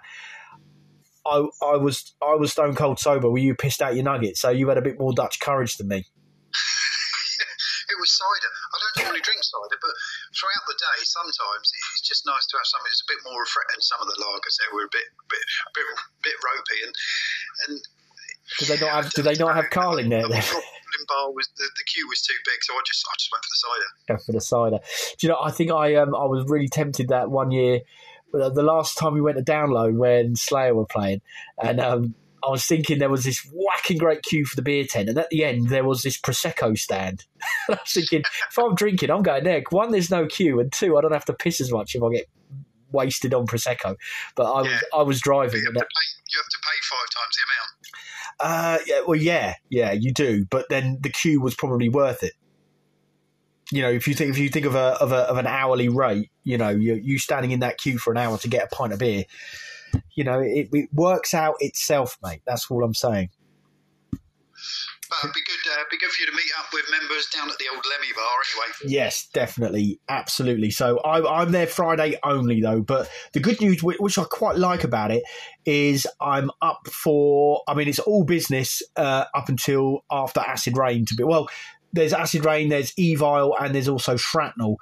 But I'm looking forward to also seeing the Wild Hearts. But the good thing about the Wild Hearts is I'm not really up for concentrating that hard. One, you don't have to concentrate that hard on the Wild Hearts because they're just a good sing-song fun band. And two, I'm not a massive passionate fan, so it's going to be quite cool that if everyone's knocking around, then we can have a good natter, and that would be cool. Yeah, absolutely. And we've had some members that have already got into the festival spirit, haven't they? Yes, let's talk about that. Neil Bolton, he of Bangers, and the Machine, Paul Hutchins, met up at Steelhouse Festival at the top of a Welsh mountain last weekend, and they said hello to everyone in the club, tagged everyone in. So I thought, fuck it, I'm pissed. This was on a Friday evening. Choir boys are on stage. Spike's twirling his mic stand like a marionette. Is that even a word? It's like is that what it is with the ones that used to throw the things up in the air? I don't know. A majorette, sorry, not a marionette. That's a puppet. They've done a bit of a selfie going on. I thought, fuck it, I've had a bit of wine. Let's stick that up as the cover photo, and it got quite a good reaction. So good on those two. Yeah, two of the club's big hitters. We had the Machine and the custodian of Bolton's Bangers. It was great that through the club it's great that through the club people have made these friendships that you or I may not even ever hear about. That someone might be communicating with someone on Messenger and they've now become friends, and that's great. But then to actually physically meet up with people at festivals, it's wonderful that music is bringing people together, and this club has brought people together. So it was cool that a festival occurred, and two of our friends, Neil and Paul, were able to meet up. And Paul wrote a big review, didn't he, for Razor's Edge that went out today. I did read that, yeah. It sounded a lot of fun, and I missed what a genuine live review sounded like as well. Certainly with the festival, where you can't write loads about one band because it's a festival. If you did that, the article would be as long as your arm, and you get the scroll of death going on. But he wrote a nice punchy little piece about each band, and I forgot, even forgot about, when you're looking down it, and then you put the band's name in bold, so you can say, well, I'm reviewing this band here. So if you're only interested in Therapy, this is where the review is. I even forgot about that because it's been so long since I've read a live review. But he sadly didn't write enough about. Just don't mention Stonebroken, Carl, because Stonebroken. Yeah, I think Paul said something like, "I'm off to. I've never really liked them, so I'm off to have a can of something cold and a bacon sandwich." Yeah. So fair enough. It's kind of just. You can't see every band on the weekend, can you? So he's going to get a cold tinny and a bacon sarnie. No, cool. There was a bit of a backlash from people saying, it's blah, blah, blah. And this, that, really? And yeah. Oh. So... the Machine. Well, the Machine can handle that, can't he? I mean, yeah, absolutely. And, to be fair, you're going to go to a festival, you're not going to like every band there. And if you don't like them, you're not going to see every band there. And you've got to eat, and you've got to eat and drink as well. Absolutely. It's a bit like my review when 2-3 years ago did one for Razor's Edge, and I said something very similar, like I expected more people to be in the Sophie tent for Raging Speedhorn. Yeah. That was pretty much all I said. I didn't say they were bad. I enjoyed their live show, but we got there quite late because we'd been over at the main stage. But I just expected more people to be there for Raging Speedhorn. It's funny how people take reviews in a different way to what you made them. There was no way that I intended any kind of nastiness in it, but people take things, and it's a shame really, because you're all there for the same thing, and if you don't like something, then Paul didn't stand there and say it's awful. It was great that there were so many bands, like you say, when you see the highlights that are Therapy, Choir Boys, Uriah Heep, Phil Campbell, all these different bands. If you're there for a weekend and you just want to have a good time, that's even if you hate the Choir Boys and just standing in a field with friends, it's going to be good. Yeah, absolutely, and a few beers. It's and a bacon sandwich. Great to see live music back up and running. Yes, definitely. Let's keep it on. Another thing that we mentioned in the club that I've got some come into a bit of bangers and mash, so I'm going to be spending it on this. Elimination have an album out. We're incredibly proud to finally announce that our new album, Echoes of the Abyss, will be out on the 29th of the 10th, 2021, and you can pre-order on vinyl, CD, or digital, and in various bundles in the link below. So I'm going to go to the bigcartel.com, so it's elimination.bigcartel.com, and I'm going to order one of those said bundles. There's a hip flask bundle, mate. Yeah, that's the beauty now. You can do all sorts, can't you? Yeah, I'll be doing the same thing once. It's been a busy couple of months on the vinyl buying front. There's been some great albums out, so the Elimination one will happen, but it just hasn't happened yet. Obviously, Maiden has come out, and a few other ones. It hasn't come out yet, but the pre-orders have gone in for it, and certainly there was a Voivod one and all sorts of things. So, how much is without sounding crude, mate, give me a ballpark figure on how much the pre-order is for the Maiden vinyl. We got a red and a black coloured Maiden one, which I think is about $59.99. Okay. you've got a black. Is it a double vinyl? I take it. Is it? Yeah, it's double or triple. I think it's. Oh wow! Okay. Certainly, I think it's double. I'm not sure. And the black one is, I think, just £40 for the black. Which I say just £40. It's £40. So yeah. it's still a fair go, really. You know, if you're a bit of completist as well, and you want to buy, that's a fair bit going on there. Which we know a few people are. Dylan is for one, isn't he? He's going to get both of them, I reckon. Yeah, I've gone for the. I've certainly. Jamie as well. We're going to encourage him to get them out of the box again, aren't we? And then I'm going to be happy. Let me see the vinyl. Yeah, I've put my order in for the red and the black. So. Oh, have you? I'll get that. Yeah, my local record shop.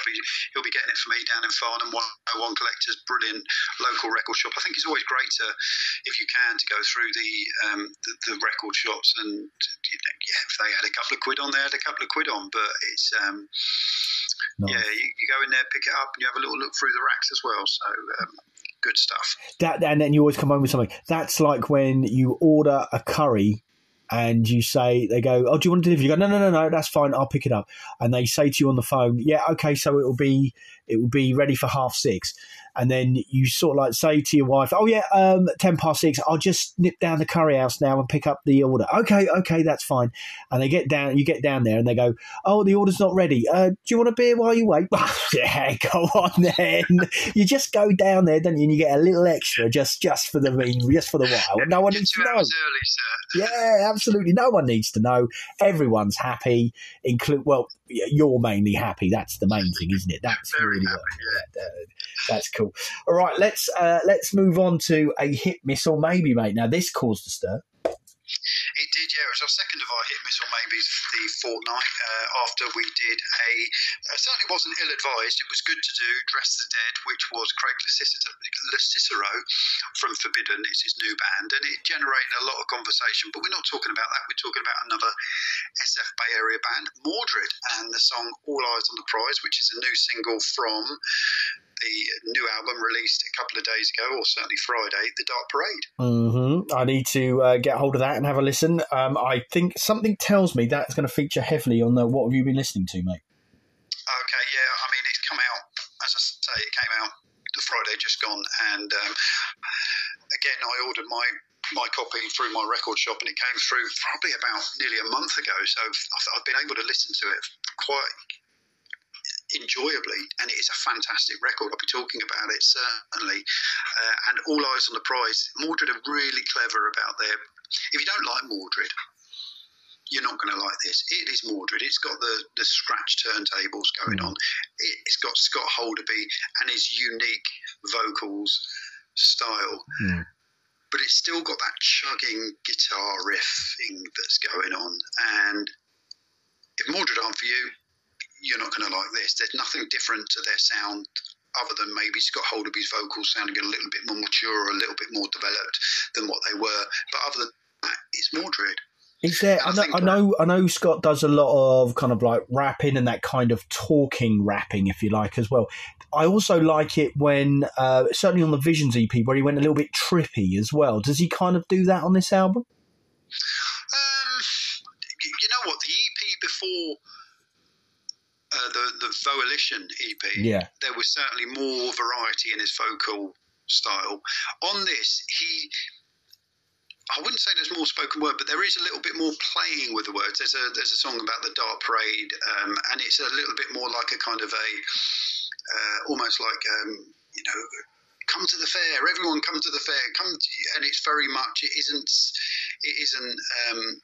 like thrash metal singing. It's very much he has got that variety in his voice, but he is not rapping on this, and certainly Aaron.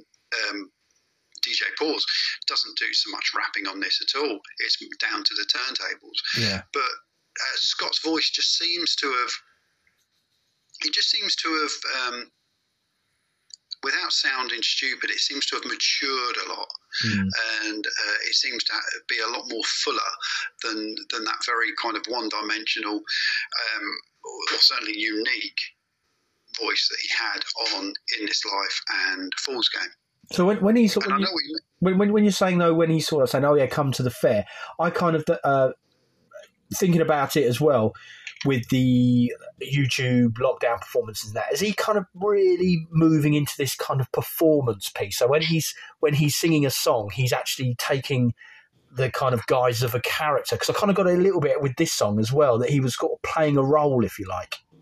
I think definitely, and I think the fact that they do a lot of the acting themselves, they get, and like we had through lockdown, they did the acting the Fool, and they did the all-encompassing lots and lots of different arts, a multimedia kind of experience for people, rather than just Mordred playing on stage. They had comedians, they had burlesque dancers, they had all sorts going on, and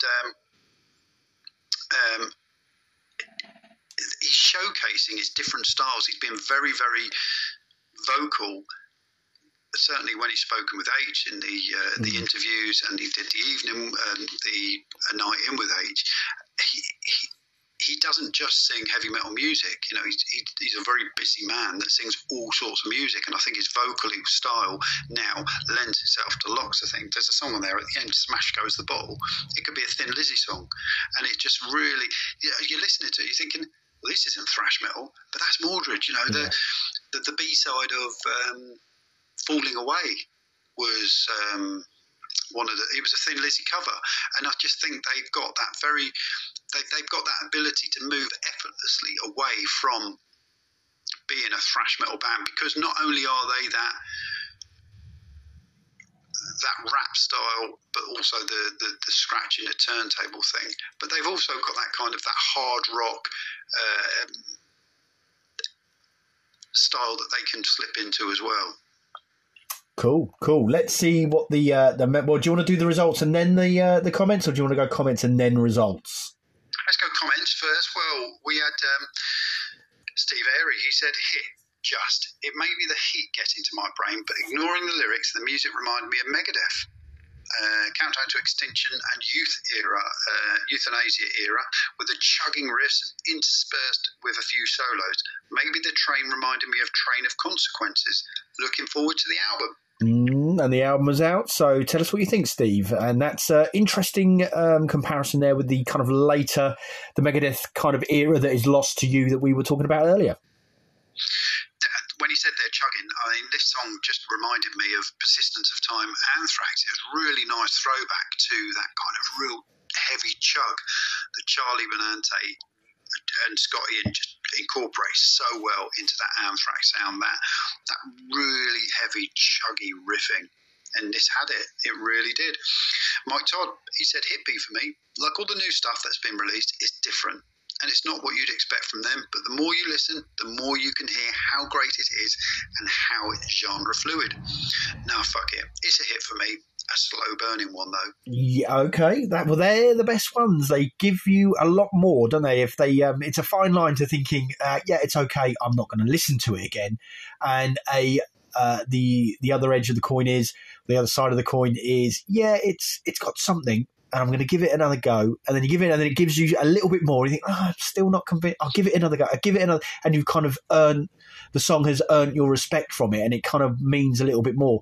But is that the Mordred factor, where you kind of forgive Mordred a little bit more, and you give them a little bit more time because they were a big name back in the day, and you know that deep down inside them they can pull it out. Don't know. Tell us, Mike. You're the man to tell us. Adrian Morgan, he says, "It's a maybe for me. I love his vocal delivery. It's maybe a grower. I wouldn't skip it if it came on. I guess every day isn't a holiday." Oh, well, there you go. Thank you for that, Adrian. But Adrian, please tell us. I mean, has it grown so much that it's now that if we were voting on it, it would be a different affair? Ian Kerr-Barron, he says, "It's a miss for me, and I'm a big fan of Fool's Game and In This Life Records. And I saw them play back in the day. I've watched the other two videos that are on YouTube that are from the album, and I didn't like them either. They seem to have forgotten to write tunes. It's still quirky as ever, and I don't know what's happened to Scott's voice, but it just didn't even sound like him to my ears." Okay, so gone too far for Ian, maybe, and big fan of Fool's Game and This Life. This record, or certainly the material that I've heard, and certainly the EP before this, you can't really put them alongside Fool's Game and In This Life. There's a big time difference, obviously, between those two, but they are very different records, aren't they? So maybe too far gone for Ian, which I can understand. And even though, like you say, there's a big time difference, other than the drummer, I believe it's still the same lineup. You've got the two wonderful guitars, James Sanguinetti and Danny White. Brilliant guitar work going on. But the drummer on this one, Jeff Gomes, excuse me, he's got a real kind of easy feel to his drumming. It just... But I saw the interview on that Halloween playing the Fool, and he's been round the block. This isn't his first rodeo, is it? Absolutely not. And you just see him behind that kit. He's a big bloke, isn't he? And he doesn't need to be hitting every drum on the whole kit like an octopus. When you see a drummer that's comfortable with his kit and he is just doing what he needs to do fluidly and really relaxed, he certainly had it. And yeah, it comes across through the music. His drums are a real highlight on this album. Cool. Carl Eric Jenkins, he says, definitely a hit, and I have the club to thank for turning me on to Mordred. I was only familiar with them as one of the bands with the worst album covers on in many lists for Fool's Game, but had never bothered listening. I love these newer songs and just purchased a new album and EP and will seek out the older stuff via Discogs. Cheers from Tampa, Florida. Yeah, with the club reaching out to Tampa, Florida, and that's brilliant, Carl. Thank you for that, mate. And go ahead and enjoy Mordred, mate. You will probably have a better chance of seeing them live. And if they do wind their way down to Tampa, and you do happen to find yourself in a club or whatever in front of a stage, let us know what they are like. Because are we going to see Mordred over here? Who knows? Well, you're in for a treat, because when I saw them 5 or 6 years ago, they were just an absolute joy. It was just a great atmosphere in there. A wonderful live band, really was. Brilliant. So, we had one hit beat, 18 hits, Carl, 3 misses, and 4 maybes. Okay. Well, that's quite resounding, isn't it? And we've got a few maybes here, and we're talking about this being a bit of a grower. Who's to say that some of those maybes have now turned into hits? And the hit B as well. You could say there's another 5 hits in there, couldn't you? Absolutely, yeah, absolutely. So brilliant. I definitely need to get onto that album, and I will get onto it. I've been curious to listen to it, but it's kind of crept out, if you like. That it hasn't been this big kind of splash. Like here is the day. Here is when it opens up. Here is when you can all listen to it. It's kind of, like I say, it's kind of crept out. You've had the album for a little bit, and I've gone, oh, when is it released? Then someone said, oh, it's not till 3 weeks. And then someone said, well, I've got the vinyl. And someone else will say, oh, yeah, well, I haven't got it yet. And it's kind of just sort of like fallen out as opposed to having this big splash. But now it is definitely out. I will be going to listen to that. And who's to say by this time next week I wouldn't have heard it. I would have listened to it by then. Yeah, it's definitely out. Good. Right. Shall we move on to the weekend's quiz? Absolutely, as long as you don't ask me the questions, because I don't think I'll do very well now. Well, I mean, you were the test, weren't you, mate? You were the guinea pig, and I put all the questions together. And there was one mistake in there about the Heathen albums. I put what one wasn't a Heathen. I think I put a Metal Church album as one of the distractors, actually, and you had to pick 3, but you needed the upgrade for that, and I didn't know. So I then had to hastily change a few bits and pieces, although I may try and get the upgrade so I can do things like a typed answer. So what is the second song on South of Heaven? And people have to type in Silent Scream in the times. There might be some frantically typing going on. But I need the upgrade for that. So at the moment, it's just going to be straight up multiple choice. It's been something we've been toying about. I remember talking about it sort of, was it podcast 50 or 40 or something like that, and it just didn't really feel right. But for this one, I just thought, yeah, we got a bit of a gap here because I cocked up the weeks for Thrash of the debut. So what can we do? We've had a poll that was okay. It was a great poll, but didn't get as many. So let's try and think. Now's the time. And I've got some questions. And Gareth Pugh's bit of trivia about Gorgal, the question from Halloween, really inspired me to get it done. So got the question, got it done, and we had well over 40 people take part, which is brilliant. So that's clicking a link, putting a name, being bothered to do it. Really appreciate that. Some good stuff going on in the comments as well, with people posting their scores, which was excellent. But I have got the definitive list right here, and do you want to hear it? Yes, please, Carl. Okay, so now there is a bit of a thing on here that the person that finished number one was Andrew Matthews. Apologised and said he had another go and put a different username in, Slayer Boy, and he got out of a possible 10,000, he got 9,324. Although he did say, obviously, it's my second go, and he kind of admitted he's got a bit of a photographic memory for this kind of thing. So it was a bit of a. He kind of said, "Take that score away, take that score." So I did. So we've got Neil Coggins in 10th place. And then 15 points in front of Neil, we got Kevin Adamson. And then 105, which equates to about 1 second of thinking time. So 15 between Neil and Kevin is nothing. We've got Matt G. And then 127 points in 8th place. In next place is Mark Penson. 10 points separate Rich from Mark, and I don't know if that's Rich Tricky Hudson. Then 116 points separate Smithy 74. Next, in 4th place, 278 points separate Smithy 74 to George Nesbitt. Next up was Branny's second go, 214 points above. Second place, Hutch, who was 507 points above Branny, but the winner, he was 614 points ahead, I believe. Yes. 234 points ahead is Pugler, which I believe is Gareth Pugh. Well, let's just hope that he got the question right about the Halloween question from his reviewer. Yeah, I could have gone on the report and had a look. I think he did. He got, the top 3 got 100%. But, of course, you don't necessarily need 100% to get top of the pile. You need to answer the ones you know as quick as possible, and you could get, like, let's say, getting in 10th, you've got 5,841 points. If you've got 6 out of the 10 questions that you know instantly and you get the other 4 wrong, you're in the top 10. So that's just how it's going to work.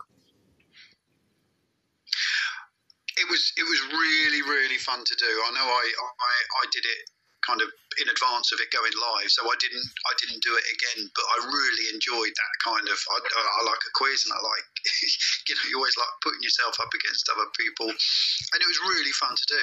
And I think reading from what people say is, well, let's do it regularly. Yeah. I think we're going to do, and thinking about sort of like doing a batch of 3, and then maybe getting a little league table for 3, for this batch of 3 that take us from maybe this time until the end of the year, and then we'll do like a little mini competition maybe. So you have like a week winner and then an overall winner after 3 or something. Why not make it a little bit more competitive and a bit more interesting and get people doing it? A few people did say they missed it and apologise. I have to set the parameters on there, so I couldn't. I could reopen it, but you wouldn't have been on this particular quiz. So, do you want me just to do it from here on in, and then you do it with everyone else, then, mate, or do you want to be a guinea pig? No, if you want to send a bit like we do with the post, mate. Sometimes if you send the post out as they get sent to me, you'd be lynched. So maybe send the questions as normally. I can be guinea pig. There's no way, looking at these scores here anyway, that I'm going to challenge any of these people for podium places, because I think I got about 6,000 in mind, didn't I? I certainly didn't challenge any of these people here. So I don't think I'm in any danger, and it's a bit of fun anyway. So you know, it's a combined thing, and you know, I want to help you do it and be part of it. So if you send them to me, I can guinea pig it, and then it goes out to the group, and we can fine tune it, and yeah. No worries. Okay, and of course I did throw it out to members that if you had a question that you thought was pretty cool that you wanted inclusion, send us it with 1 correct answer and 3 distractors. I actually wrote 10,000 words on multiple choice questions once, mate, so I'm a bit of an expert. And if anyone has trouble sleeping, I'll send them my dissertation on multiple choice questions, and that will send you to fucking sleep in an instant, mate. It's boring as shit. 3 people have read it so far, and I'm one of them, and I'm bored of it already. But there you go. That's just me. But yes, send us that, and I will put 1, because obviously I don't want somebody sending me 10 questions and then they do the quiz because they're going to get it all right. But if we have 1 question from 10, 15 different people, we'll make the quiz 20 questions long. It doesn't matter, and then we'll try and get it so it's 1 each, so to speak. So you don't have an unfair advantage, but you've got 1 home banker, let's say. Sounds perfect, mate. Is that one going down all right, mate? It sounds like it's got bones in it. It's going down very nicely. I think that's the problem, yeah. Yeah, very, very nice it is, yeah. Cool. So, yes, we will be doing that again, because I was thinking if, 10 people do it, I was thinking, it's been fun, but I can just email 10 people some questions. That's not a problem if you want to do a quiz sort of thing. But the fact is that over 40 people done it. I was thinking, well, this is going to be worth it. It's going to be good. We get quite a few people in the league table. And even if you have a bad week, if we do it over a series of weeks, we could have like a bit of a league table going on, and it would be cool. It'd be like a fantasy league. It'd be great. That'd be great, yeah, absolutely. And we might and who's to say if we do get round to doing Zoom calls or something, we could have a live one. Yeah, definitely. I don't know how difficult it's going to be. Facebook have changed very slightly, certainly when I've gone to edit a post last week, so people know how we do it. You and I, we will prepare a post, a feature in advance of it going out, and schedule it. And if we need to edit that, we go back and edit it. But unfortunately, Facebook have changed things, certainly across the whole board. They've changed an awful lot. If we try and have to go and edit something, it won't allow us to edit it very well. So sometimes the posts go out as they were, which is, as has happened, I think. The pestilence post. And we might find there might be some technical difficulties with the quiz, but no doubt we will overcome and conquer, Carl. Yes. Now there's just a couple of comments. Leanne Evans, I have to just put these. There's only 3 comments. Leanne Evans, can you please introduce the Wankstrosity Club for those amongst us who need care in the community with quizzes? So there's whoever gets the wooden spoon at the end, they don't get the wooden spoon in this club. They get the Wankstrosity Club. They're in the Wankstrosity Club, which is a great one from Leanne. Thank you, Andy. How do you say that, Arnis? Whatever I ask for a thrash or 80s heavy metal round at a quiz, I get laughed at. So this is great. So, and I think we're all in the same boat there, Andy. So that's great to come back with. And Carl Eric Jenkins. For a moment, it looked like I was threatening the top 10, but then I fell off a steep cliff. Great fun, though. So that's the kind of general consensus I got. It was a good laugh, good fun, and I hope people were curious where they come, and that's the top 10. That's great, and Carl's from Tampa, isn't he? Yeah, we were saying about Tampa. And that's the great thing, that we got someone over in Florida that's enjoying this, and we got Leanne, his manager, executive director or chief executive of the Wankstrosity Club. Wankstrosity Club, yes. Wankstrosity Club. So she'll be managing that side of things, and it's great. Like Andy said there, that you get laughed at when you ask for a metal round, and the kind of questions you might get in a metal round is Metallica had a song called Enter What? It rhymes with. We want to know about Walls of Jericho. Yeah, the Metallica's biggest hit rhymes with Benta and Man.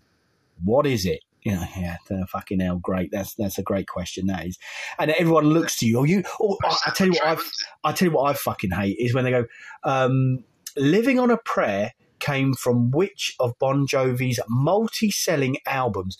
And they turn to you. You like heavy metal, Carl, and you think, "Fuck off, I hate Bon Jovi. I know the answer. I'm not going to give it to you because I can't bear them anyway." So you like heavy metal. Yeah, I do. I don't like Bon Jovi. Yeah. Then why are you turning to me when Bon Jovi's mentioned? But then I go, yes, it's Slippery When Wet, and you get the point or whatever. Yeah. Is it Slippery? I think it is. Yeah, I don't know. Maybe that'll be the next quiz. That'll be the first one of the next quiz. Great stuff. So, shall we move on to what have you been listening to, mate? Yes, let's do that. Let's have a little look. Just got to find it. Okay, do you want me to start while you're finding it? If you wouldn't mind, mate, yeah. Okay, John Wigg is first off the bat. I think it's Solicitor, Mordred, The Dark Parade, loving it. Black Sabbath, Masters of Reality, and Heretics, Breaking Point, R.I.P. Mike, and you can have that one for free. I think it's only fair. Are you still there, Robbie? I am, yes. I'm just, you've just done John Wigg. I've just done John Wigg, yes. Mike Todd, he says Mordred, The Dark Parade, Forkhouse, Metalbra, Hell is Others, and Tempashot Official, Aftershock, and he makes a point as well, R.I.P. Mike Howe and Joey Dawson.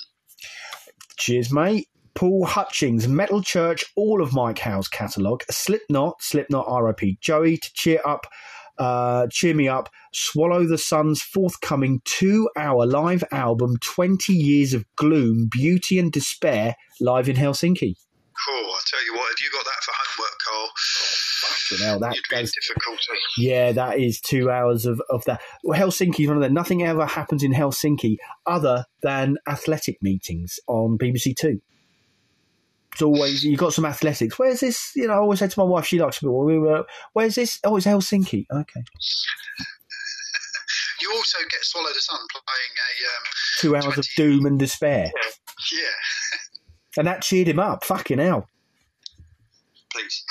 PD, he's gone for Voivod, The Outer Limits, Ripcord, Defiance of Power, and Garrotted, Only Tools and Corpses. Oh, that sounds right down in the gutter there, doesn't it? Garrotted. That was one that I mentioned earlier, Carl, the Outer Limits. Yeah, oh yeah. That's a vinyl reissue that Voivod have got for the Outer Limits, and that's one that I'm still waiting to get my greasy mitts on. I've ordered it and it's in the shop, I just haven't been able to get it, so looking forward to that because they've done it in a red and black. I think they've done it in a blue and black, and yes, it's going to be good to get that on and play it because I haven't got that one as a physical, and it's a wonderful album. And is that the one that has like a comic book cover on it? It's got just like a picture of it's bizarre. It's like a face, kind of like a bizarre face. Okay. Like I say, it's a spaceman's face. It's just like two colours, like white and reddish. Yeah, which that's why I'm thinking comic book, really. And the Outer Limits, like when Batman says kapow and that kind of thing. Yeah. That's pretty much it. Kevin Adamson, Metal Church, Damned If You Do, Onslaught Generation, Antichrist, and Mastodon Empire, Emperor of Sand, R.I.P. Mark and Joey. Thank you, mate. Absolutely, yeah. There'll be a lot of people R.I.P.ing. Stuart Jardine, he's gone for Iron Man, The Passage, interesting, Evil, Hell Unleashed, and Voivod, Lost Machine Live. Oh, okay. Fair. Plenty of Voivod. Iron Man, Carl, just picking up on that there. I'd never heard of them. Okay. Never heard of them at all. Me neither. I saw Iron Man at the Rise Above Records 20th or 25th anniversary show at Highbury Garage about 10 years ago, 5 years ago, say. And Iron Man, they're an American doom metal band, and they'd released an album called, what was it called? Song of the South, or South of the Earth, or Song of the Earth. South of the Earth, I think it was called. And brilliant, really, really brilliant live band they were. I don't know the album that Stuart's just mentioned there, the Passage, but they were so good live. That album's so good. And I got chatting to the guy from Iron Man called Alfred Jr. or sorry, this is really bad. Alfred Morris or Albert Morris, a fantastic guitar player for the band, and he said that they're going to be coming over and playing the UK, because I don't think they'd played the UK up until that point. He'd be coming back the following year and playing. They're really looking forward to the UK coming over here. They've just signed with Rise Above, and it didn't happen. And then unfortunately, what's his name? Alfred or Albert Morris died a few years ago, so I don't think Iron Man are going anymore. So that's a really I'm going to check that one out that Stuart's mentioned there, the Passage, because I certainly, of all the albums by Iron Man, I only know Song of the South, or Song of the South. That's a Disney film, South of the Earth. Okay. That's really cool, Stuart. Thank you for that, because that's taken me a bit down memory lane there with the Rise Above show. That's cool. Maybe we could do a Take Me to School on Iron Man. Tell me all you know there is about Iron Man. I'll tell you what, if there are people out there that really do know Iron Man or want to, I'm thinking John Wick, I bet he knows Iron Man. They're a really cool doom metal, heavy metal band, heavy riffing, but real quality guitars. So I think there'd be a lot of people that are really into them. They're really quality. Well, Vincent Roche, he said Iron Man are great, and then goes on to say lots of Metal Church, UK Metal Worshippers, Eliminator, and you might have to help me out here, Die Krunzen. Okay. Thank you, mate. Maybe you'll be able to tell us about Iron Man as well. And Neil Cook, he says, I'll be playing some Metal Church on my midweek radio Rock Riot on www.metalstreamradio.com starting at 6 p.m, as well as some Slipknot about halfway through. Now, Neil, we need to include you in radio and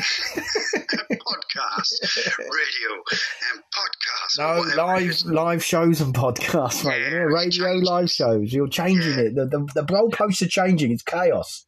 Yeah, so we need to get Neil in on that as well with the other DJs that we got in the club. And he's put his link in there for us to enjoy later, so that's brilliant. Cheers, keep doing that, mate. John Deary, Mordred the Dark Parade has taken up most of my time since Friday's release, along with a band who should have been bigger than they ever got, Scat Opera, and finally, Lashings of Faith No More. Yeah, we used to see Scat Opera all the time at the Marquee, didn't we? Yeah, they were. They've got one song, I can't remember what it was, but as soon as I hear it... Reminiscence in Bitterness. That one, Reminiscence in Bitterness? Possibly, I'll have to listen to it. Your singing this evening is particular. That red wine's gone to your singing, mate. So about time. It's gone downhill since the Marilyn Monroe cover, yeah. John Andrews, he's gone for Mordred the Dark Parade, Crepitation, Perpetual Devolution through Narcosis, and he saw them at the New Cross Inn last weekend. Oh, yeah, and John went some gigs, yeah.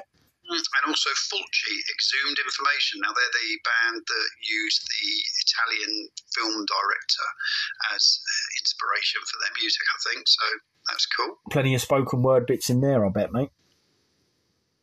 Cool, yeah, I reckon. Gareth Pugh, in a horrible week, obviously been through Mike's back catalogue with Metal Church, still loving Space Chaser, Tremonti's new single, which is good but nothing new from them, and I can't say any more. There's your three, Gareth. Oh no, I suppose he had Metal Church, so I will go Vector Black Future. Okay. Done. Luke Alexander, he has had Mordred the Black Parade, the Dark Parade, Hazard, Delirium, and binge watching all the classic Blackadder series. And obviously, Luke, man of the hour, he of Tempashot, so loving the Mordred and the Blackadder, which is always like Blackadder's great, isn't it? So fair play to that. Thank you, mate. Graham Meldrum. This is always heavy. Kelvin Ball, Live Fast, Go to Bed Early, tuneful punk with shout-alongs. Brother Inferior, Anthems 94 to 97, angry hardcore punk. And the Scrotum Poles, here we go. Orcheminthi,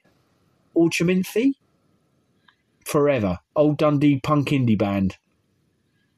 There you go. Wow. Scrotum pole sounds good. And with that, who's after? Well, we've got the managing director, the chief executive of the Wancrosity Club, and it's Leanne. She says, in this week, I've learned that I should have kept my legs close to Kidwap. I've embraced simultaneously becoming Kofi Annan and being a spectator of piss puffing SmackDown.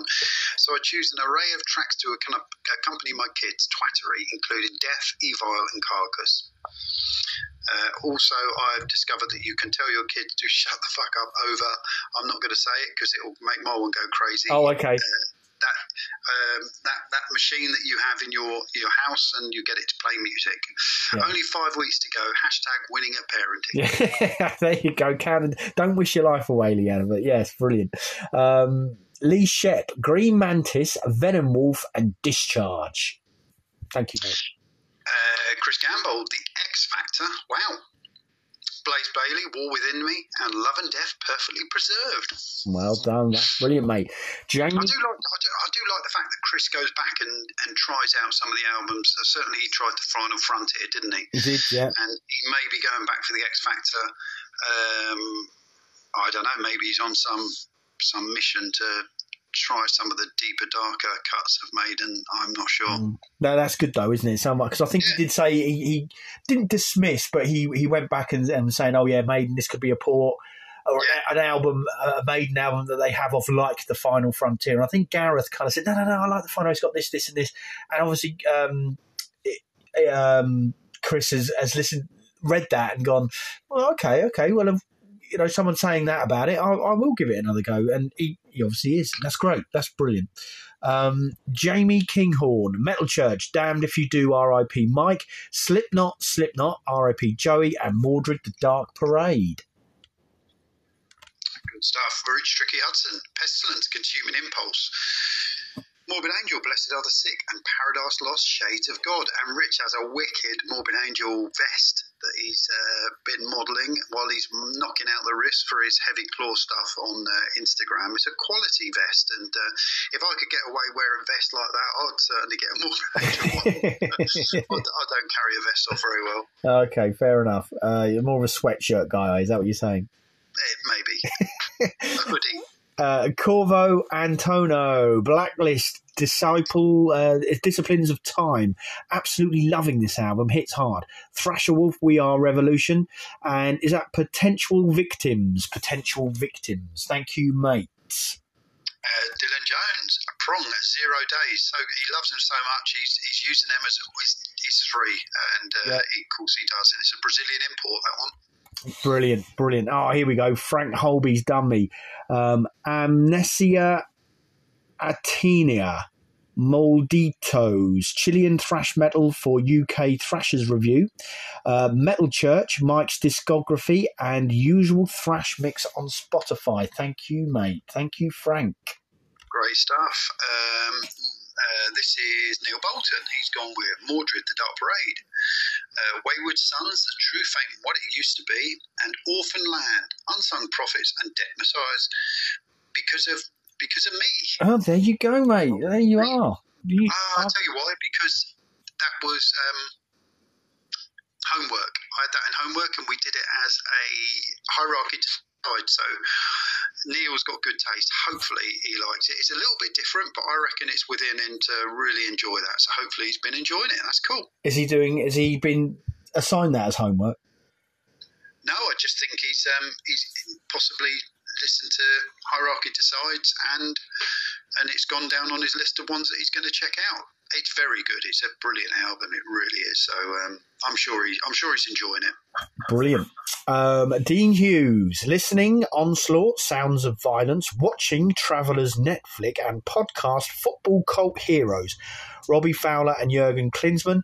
So I'm just saying about that Football Cult Heroes. Does that mean Robbie Fowler talks about the time where he pretended to snort coke from one of the lines from the penalty area, and Jurgen Klinsmann when Alan Sugar threw his shirt back at him and said, "You can wash your car with that, son"? And did Jurgen Klinsmann dive and fall over when the shirt hit him? They possibly. Did he knock him over? Yeah, possibly. Almost definitely. Mel Campbell, she says, the only chance I had to listen to music this week was at my folks' caravan, where I had to take all our laundry after a slug blew up our washing machine. There you go. What's going on, What's Mel? going on with these white goods? She's cursed herself. White goods. You're cursing it. Father played The Best of Rainbow. That's not too bad, That's is all right. it? Mother played Disturbed, as usual. And I managed a few Metallic tracks on my phone to drown out the karaoke from the club. There's something prophetic about sad but true, but whilst wrapped up in a tartan blanket surrounded by many elderly people, this is our future. That's brilliant. Articulated brilliant. That's brilliant. Thank you, Mel. I hope you sort your washing machine out soon. Andrew Matthews, Slipknot, R.I.P. Joey Jonason, Heaven and Hell, it's okay, not special though. And the new HR woman at work waffling on and on and on and on and on. Yeah, HR, they can. HR question mark, friend or foe question mark. Necessity. Well, certainly. That's not the question I asked though, mate. No, necessity to your question. It's a necessary question to answer. That's what I... Oh, okay, fair enough. Tim Finch, Raging Speedhorn, self-titled, second week in a row. The Haunted made me do it, and Ghost, a full back catalogue. There you go. But Ghost, I mean, Tim mentions Ghost, you know, like Dylan mentions Prong, doesn't he? It's crazy. Well, you think, you know, if Tim was to choose 3 bands that he had to go with for 3, not just what he's been listening to this week, but if it was like, right, you've got 3 bands that you can now listen to, and they're your bands, I think those 3 wouldn't be far off for him. Yeah. Maybe a bit of Metallica in there. Yeah, they would get involved in the Maybe argument. a bit of other sludgy stuff thrown in, but I think Clutch, it'd be maybe, good. yeah. Yeah, Clutch might be in there. Yeah, there'd be probably a bit of Stone Broken as well, no doubt. But They'll have Paul's upset them all, yeah.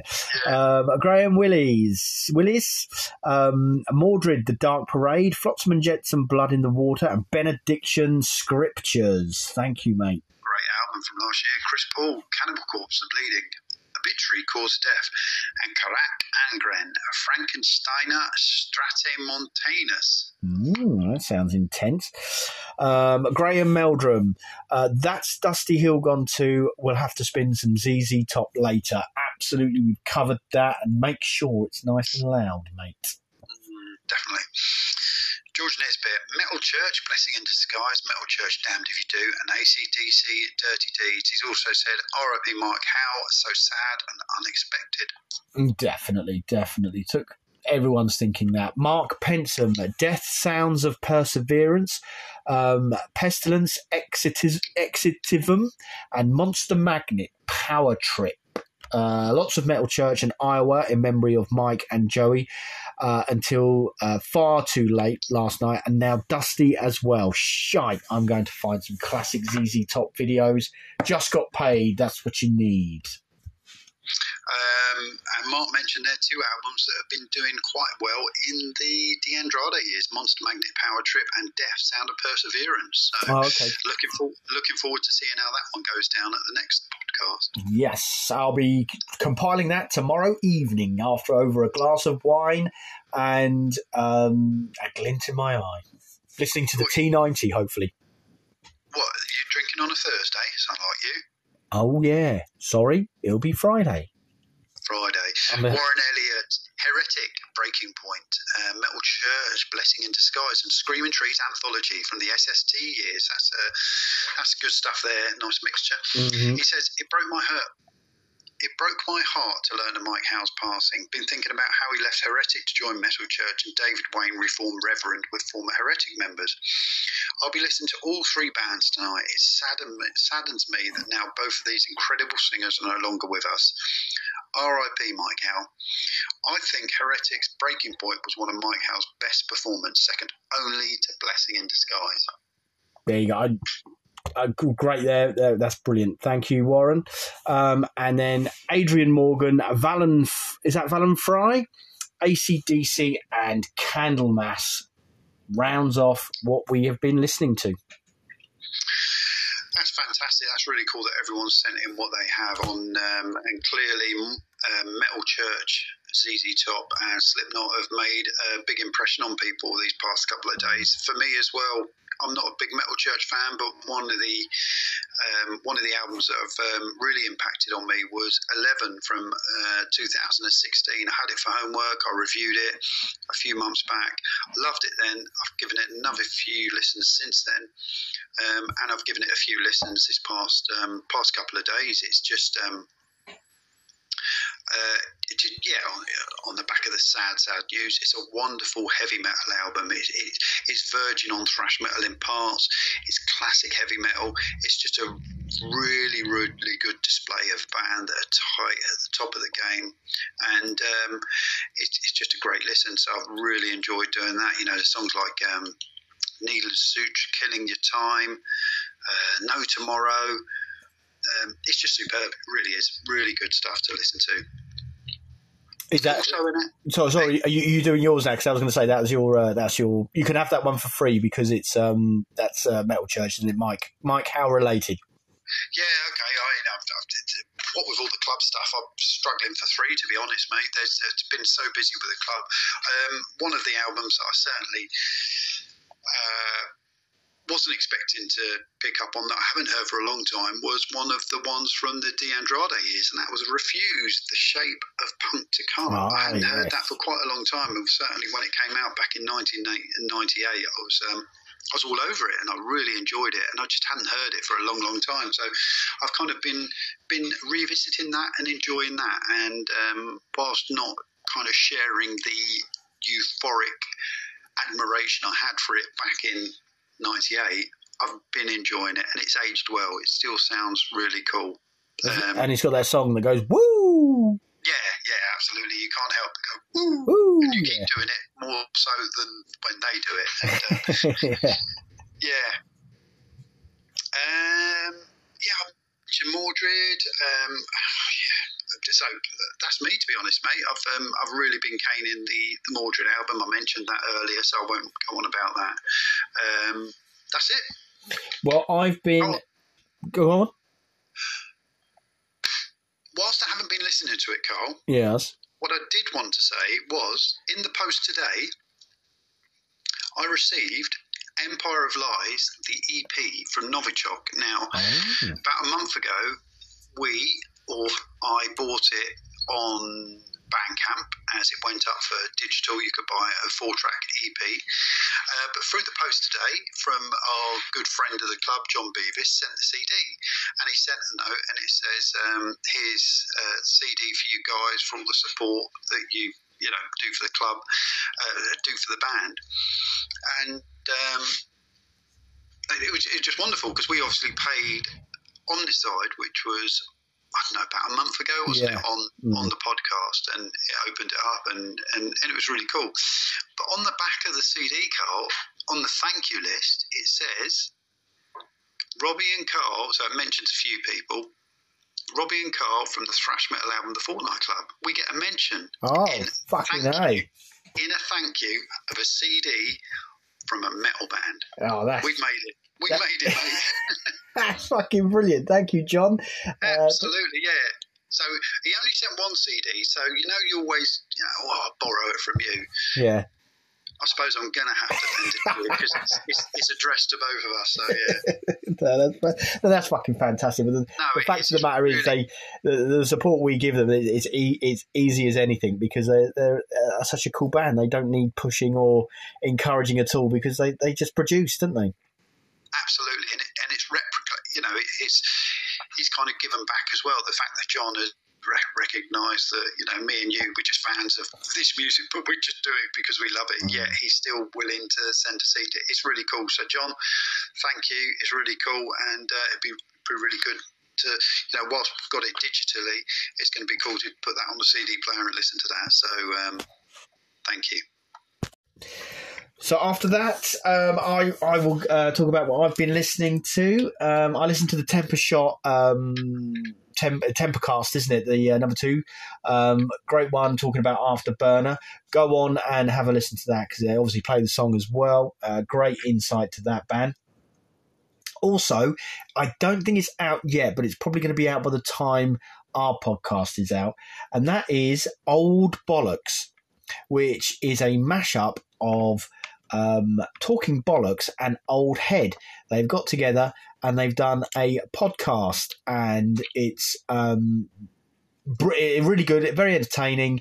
They have talk about some new releases, and then they're going to talk about a classic album that they've obviously agreed that they're going to be talking upon. So you have sort of like, this one was about an hour long, and you had about, I don't know, 35, 40 minutes of them talking about new releases. And of course, with the pair of them talking away, it spins off here, there and everywhere.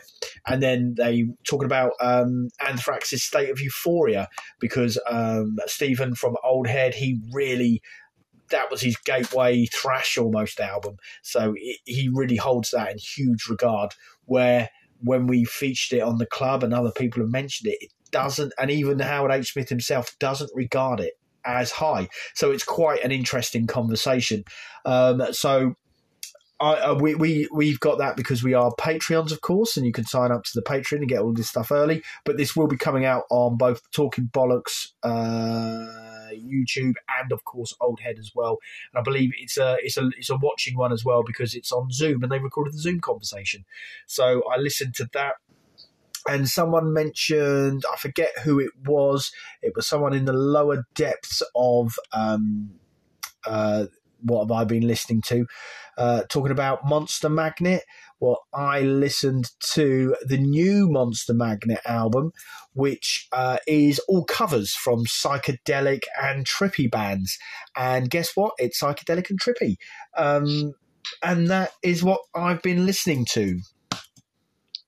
Yeah, Neil Coggins on his Full Metal Racket show a couple of months ago played a new Monster Magnet song, and it was Monster Magnet, but God, it did go on a bit. You know, it's kind of like the recipe is kind of worn thin Monster Magnet. You know, they're good at what they do for a short time. Yeah, no, it depends what mood you catch Dave Windorf in.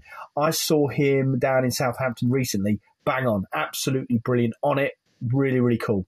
I also saw him back in the 90s in Reading Festival, and they were in a tent.